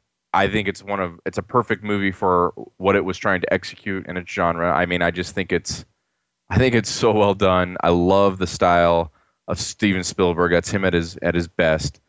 All of the sequels after that are not near the same. The second one, it's close, but it just doesn't have the same. I don't think it's the same level. I'm just giving them my overview. So now and it just gets worse after that. So now we're into Jurassic World. What they did, from my experience, was they went back to the basic formula of the first one, which I think was a smart move, as in like, oh, look, it worked so good the first time with Jurassic Park. Let's just go back to that same kind of setup and how the plot and threat develops in general. And so I thought that worked, but the thing is we've seen it in Jurassic Park. Like, Jurassic Park is so good, so it's kind of like, well, and now we've just got this updated threat. It's bigger. It's clearly on scale, much bigger dinosaurs and bigger, containments. And I enjoyed the theater experience in IMAX very much. Highly recommend seeing it in theaters. But I still nothing compared to the first Jurassic Park. So other than that, is there something specific you would like me to? Well, I do have something for you to respond to here, and it's just my little PS. I got to see this again, a second time in the theater, and I took my family, my wife, who's very sensitive to horror, as everybody knows, and my 7-year-old and 4-year-old daughter. You took a 4-year-old to this? Yes, I did. Oh, okay. Yes. So did I. Yeah, nice. Josh, and in fact, everybody I know took their little kids of that age to it. Cool. Yeah, but I'll tell you what, your reaction I sense here, William, is similar to my wife's, because my wife was furious with me pretty early in the film, and I was worried she was going to storm out of there and take my daughter, because she was mad and felt like it was too intense. But my personal belief is that there's nothing in this film that's more severe than what we see in the original trilogy, which my 4-year-old has seen a million times. The only reason I bring all this up and bore people with it is, more than ever, as we've just stated in this previous review here with Kyle, this thing is, without question, built like a horror film. And I think the reason it affected my wife and my daughter the way it did, my son loved it, is because of the structure of it and how the tone is horror film tone. What do you say, William? Well, what is the question? Do you just want me to say, do I concur? Yeah, I mean, maybe you disagree, but do you think that this one is built more like a horror film? I did not think that when I saw it. I have not seen it. I need to see it again to really look at that. I do know that there was one kill very specifically that clearly was the most horrific kill in the movie or segment or scene. And that was the one scene that I thought, I'm glad I did not take my 4-year-old. I would not want him to see this one scene at all. In any way. Did it involve a pterodactyl? I believe that's how it begins. Yeah. Yeah, okay. Yes. But I felt like the tone of it, of especially the victim, was very intense, I think, for a little kid to experience. Yeah. It would be like if I need my child to be exposed to the horror cinema genre as soon as possible so that I can indoctrinate them immediately with everything else that comes along with it. This is a great starter. In fact, it's an amazing horror appetizer. Definitely bring your kids if that's your goal. Well, what you said is very profound because yes, the terror that is experienced and displayed by this victim is very palpable. And I will admit, I will confess this, that during this time with my kids sitting beside me, being aware of them watching this, I was cringing and thinking my wife's going to strike me at any moment. But yeah, you're right about that. There is that scene is super intense, and it's the scariest kill in the film. Why don't you just cover up their eyes like I did if you were so worried about your wife? Did you know it was coming?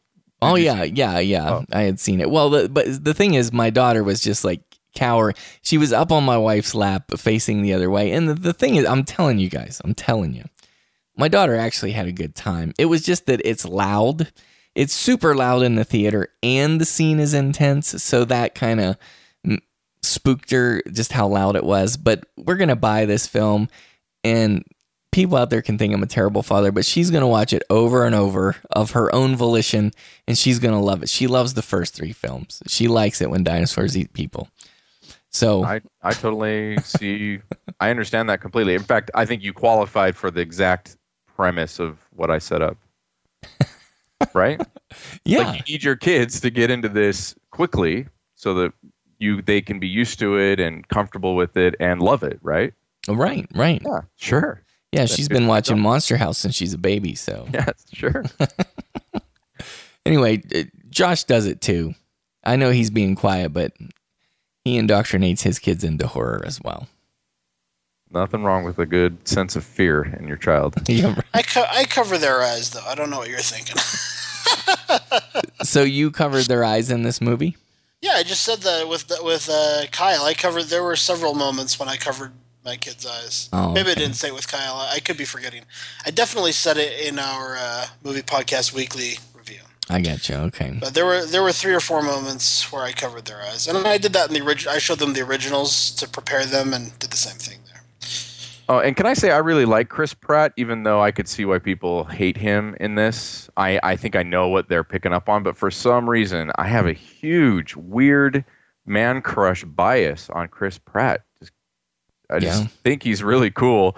And the problem is that at the same time, though, the reason why this is no Jurassic Park is there are scenes where it's just so crazy ridiculous. Like, it's just next level. Like, why is this work? Why does this premise work?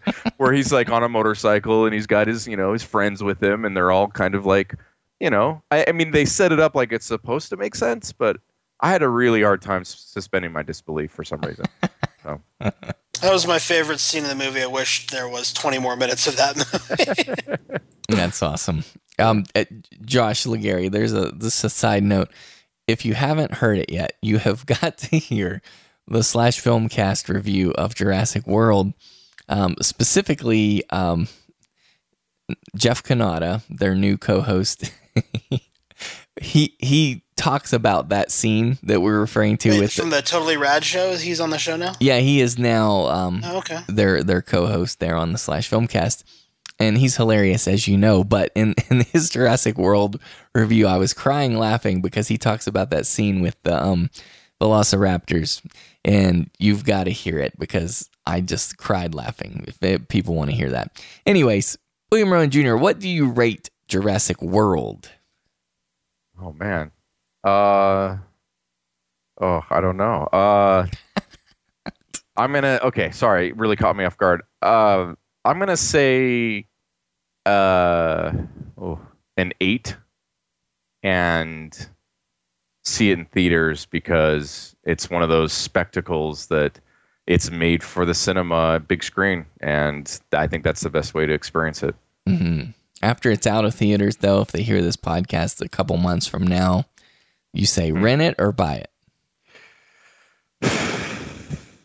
2 I don't know. If you love Jurassic Park and everything about the whole world, as in the series, or the whole series, or all of them. If you let me phrase this: if you own any of the movies other than the Jurassic Park first one, then yeah, you got to buy it. You got to. Okay. Good answer. All right, well, I think that just about wraps up episode 61 of Horror Movie Podcast. We thank you for listening, and we hope you enjoyed this episode. I want to thank our special guest, Mr. Kill Bill Kill, William Rowan Jr., a.k.a. Solo of the Sci-Fi Podcast, for being here tonight. William, thanks. It was a pleasure, and tell us all your plugs where listeners can follow and find you.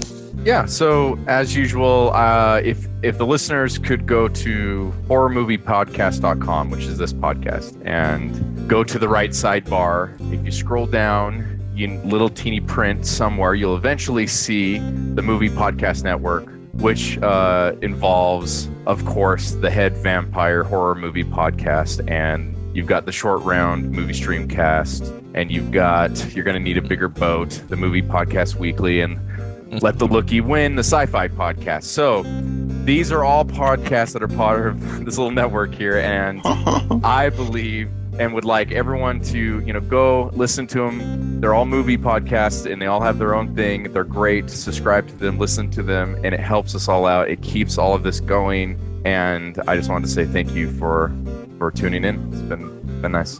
All right. What about you, Dave? What are your plugs? Same as always. Thank you, William, for coming on this episode and telling your story. That was excellent. Check me out at same old places, DVDinfatuation.com. At DVD Infatuation on Twitter. And if you check out the show notes, you can get to the link to my Facebook page. And I had fun with this. I had fun discussing these movies tonight. All right. And Wolfman Josh. Just check me out here at Horror Movie Podcast, Movie Streamcast, occasionally on the Sci-Fi Podcast, occasionally on Movie Podcast Weekly. I'm on Twitter at Icarus Arts. Come hit me up there, and we will have some fun conversations. And thanks everyone for listening. Before I get to my plugs real quick, I just want to make sure I give a special thank you to Eric Nelson for his generous donation. He wanted to support Horror Movie Podcast, and I sincerely, gratefully appreciate that. In fact, we all appreciate it. That helps the show to keep going. Now, the other thing I wanted to say is I know that I promised some artwork on the shirts, and it's seriously, I have it. I'm waiting on the t-shirt place to send me those proofs so I can post them and show you what the shirts look like. So the t-shirts are a reality. I promise you that. As for plugs, I want people to check out Movie Podcast Weekly, because on episode 144, I believe it was, my co-hosts and I bring you 20 movie masterpieces. These are movies that we think are masterpieces. And no, we didn't go over the usual like Citizen Kane, Godfather, and all that stuff. We tried to pick films that were not necessarily hailed or widely considered masterpieces.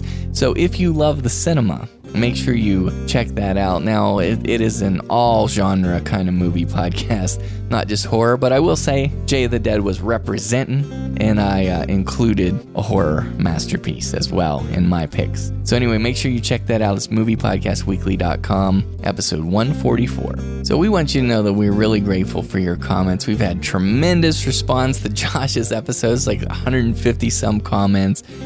Just incredible. Thank you. You can get involved in this remarkable community, Horror Movie Podcast community. You can either leave us a comment in the show notes for any of these episodes, or you can email us at horrormoviepodcast@gmail.com. And I say it every week, but we are going to put together a really nice listener feedback show coming up soon. You can call and leave us a voicemail at 801-382-8789. And you can find all of our back episodes, including all 61 episodes of Horror Movie Podcast, as well as the archives of the weekly Horror Movie Podcast and Horror Metropolis at our website, horrormoviepodcast.com. You can subscribe free in iTunes, and you can follow us on Twitter at Horror Movie Cast. I want to thank Fred Ingram for the use of his music for the Horror Movie Podcast theme song. You can find more of Fred's music at fredericingram.com. And I think that's just about it. We'll have all this stuff linked in the show notes for episode 61 here. We thank you for listening, and you can join us again next Friday for Horror Movie Podcast, where we're dead serious about horror movies.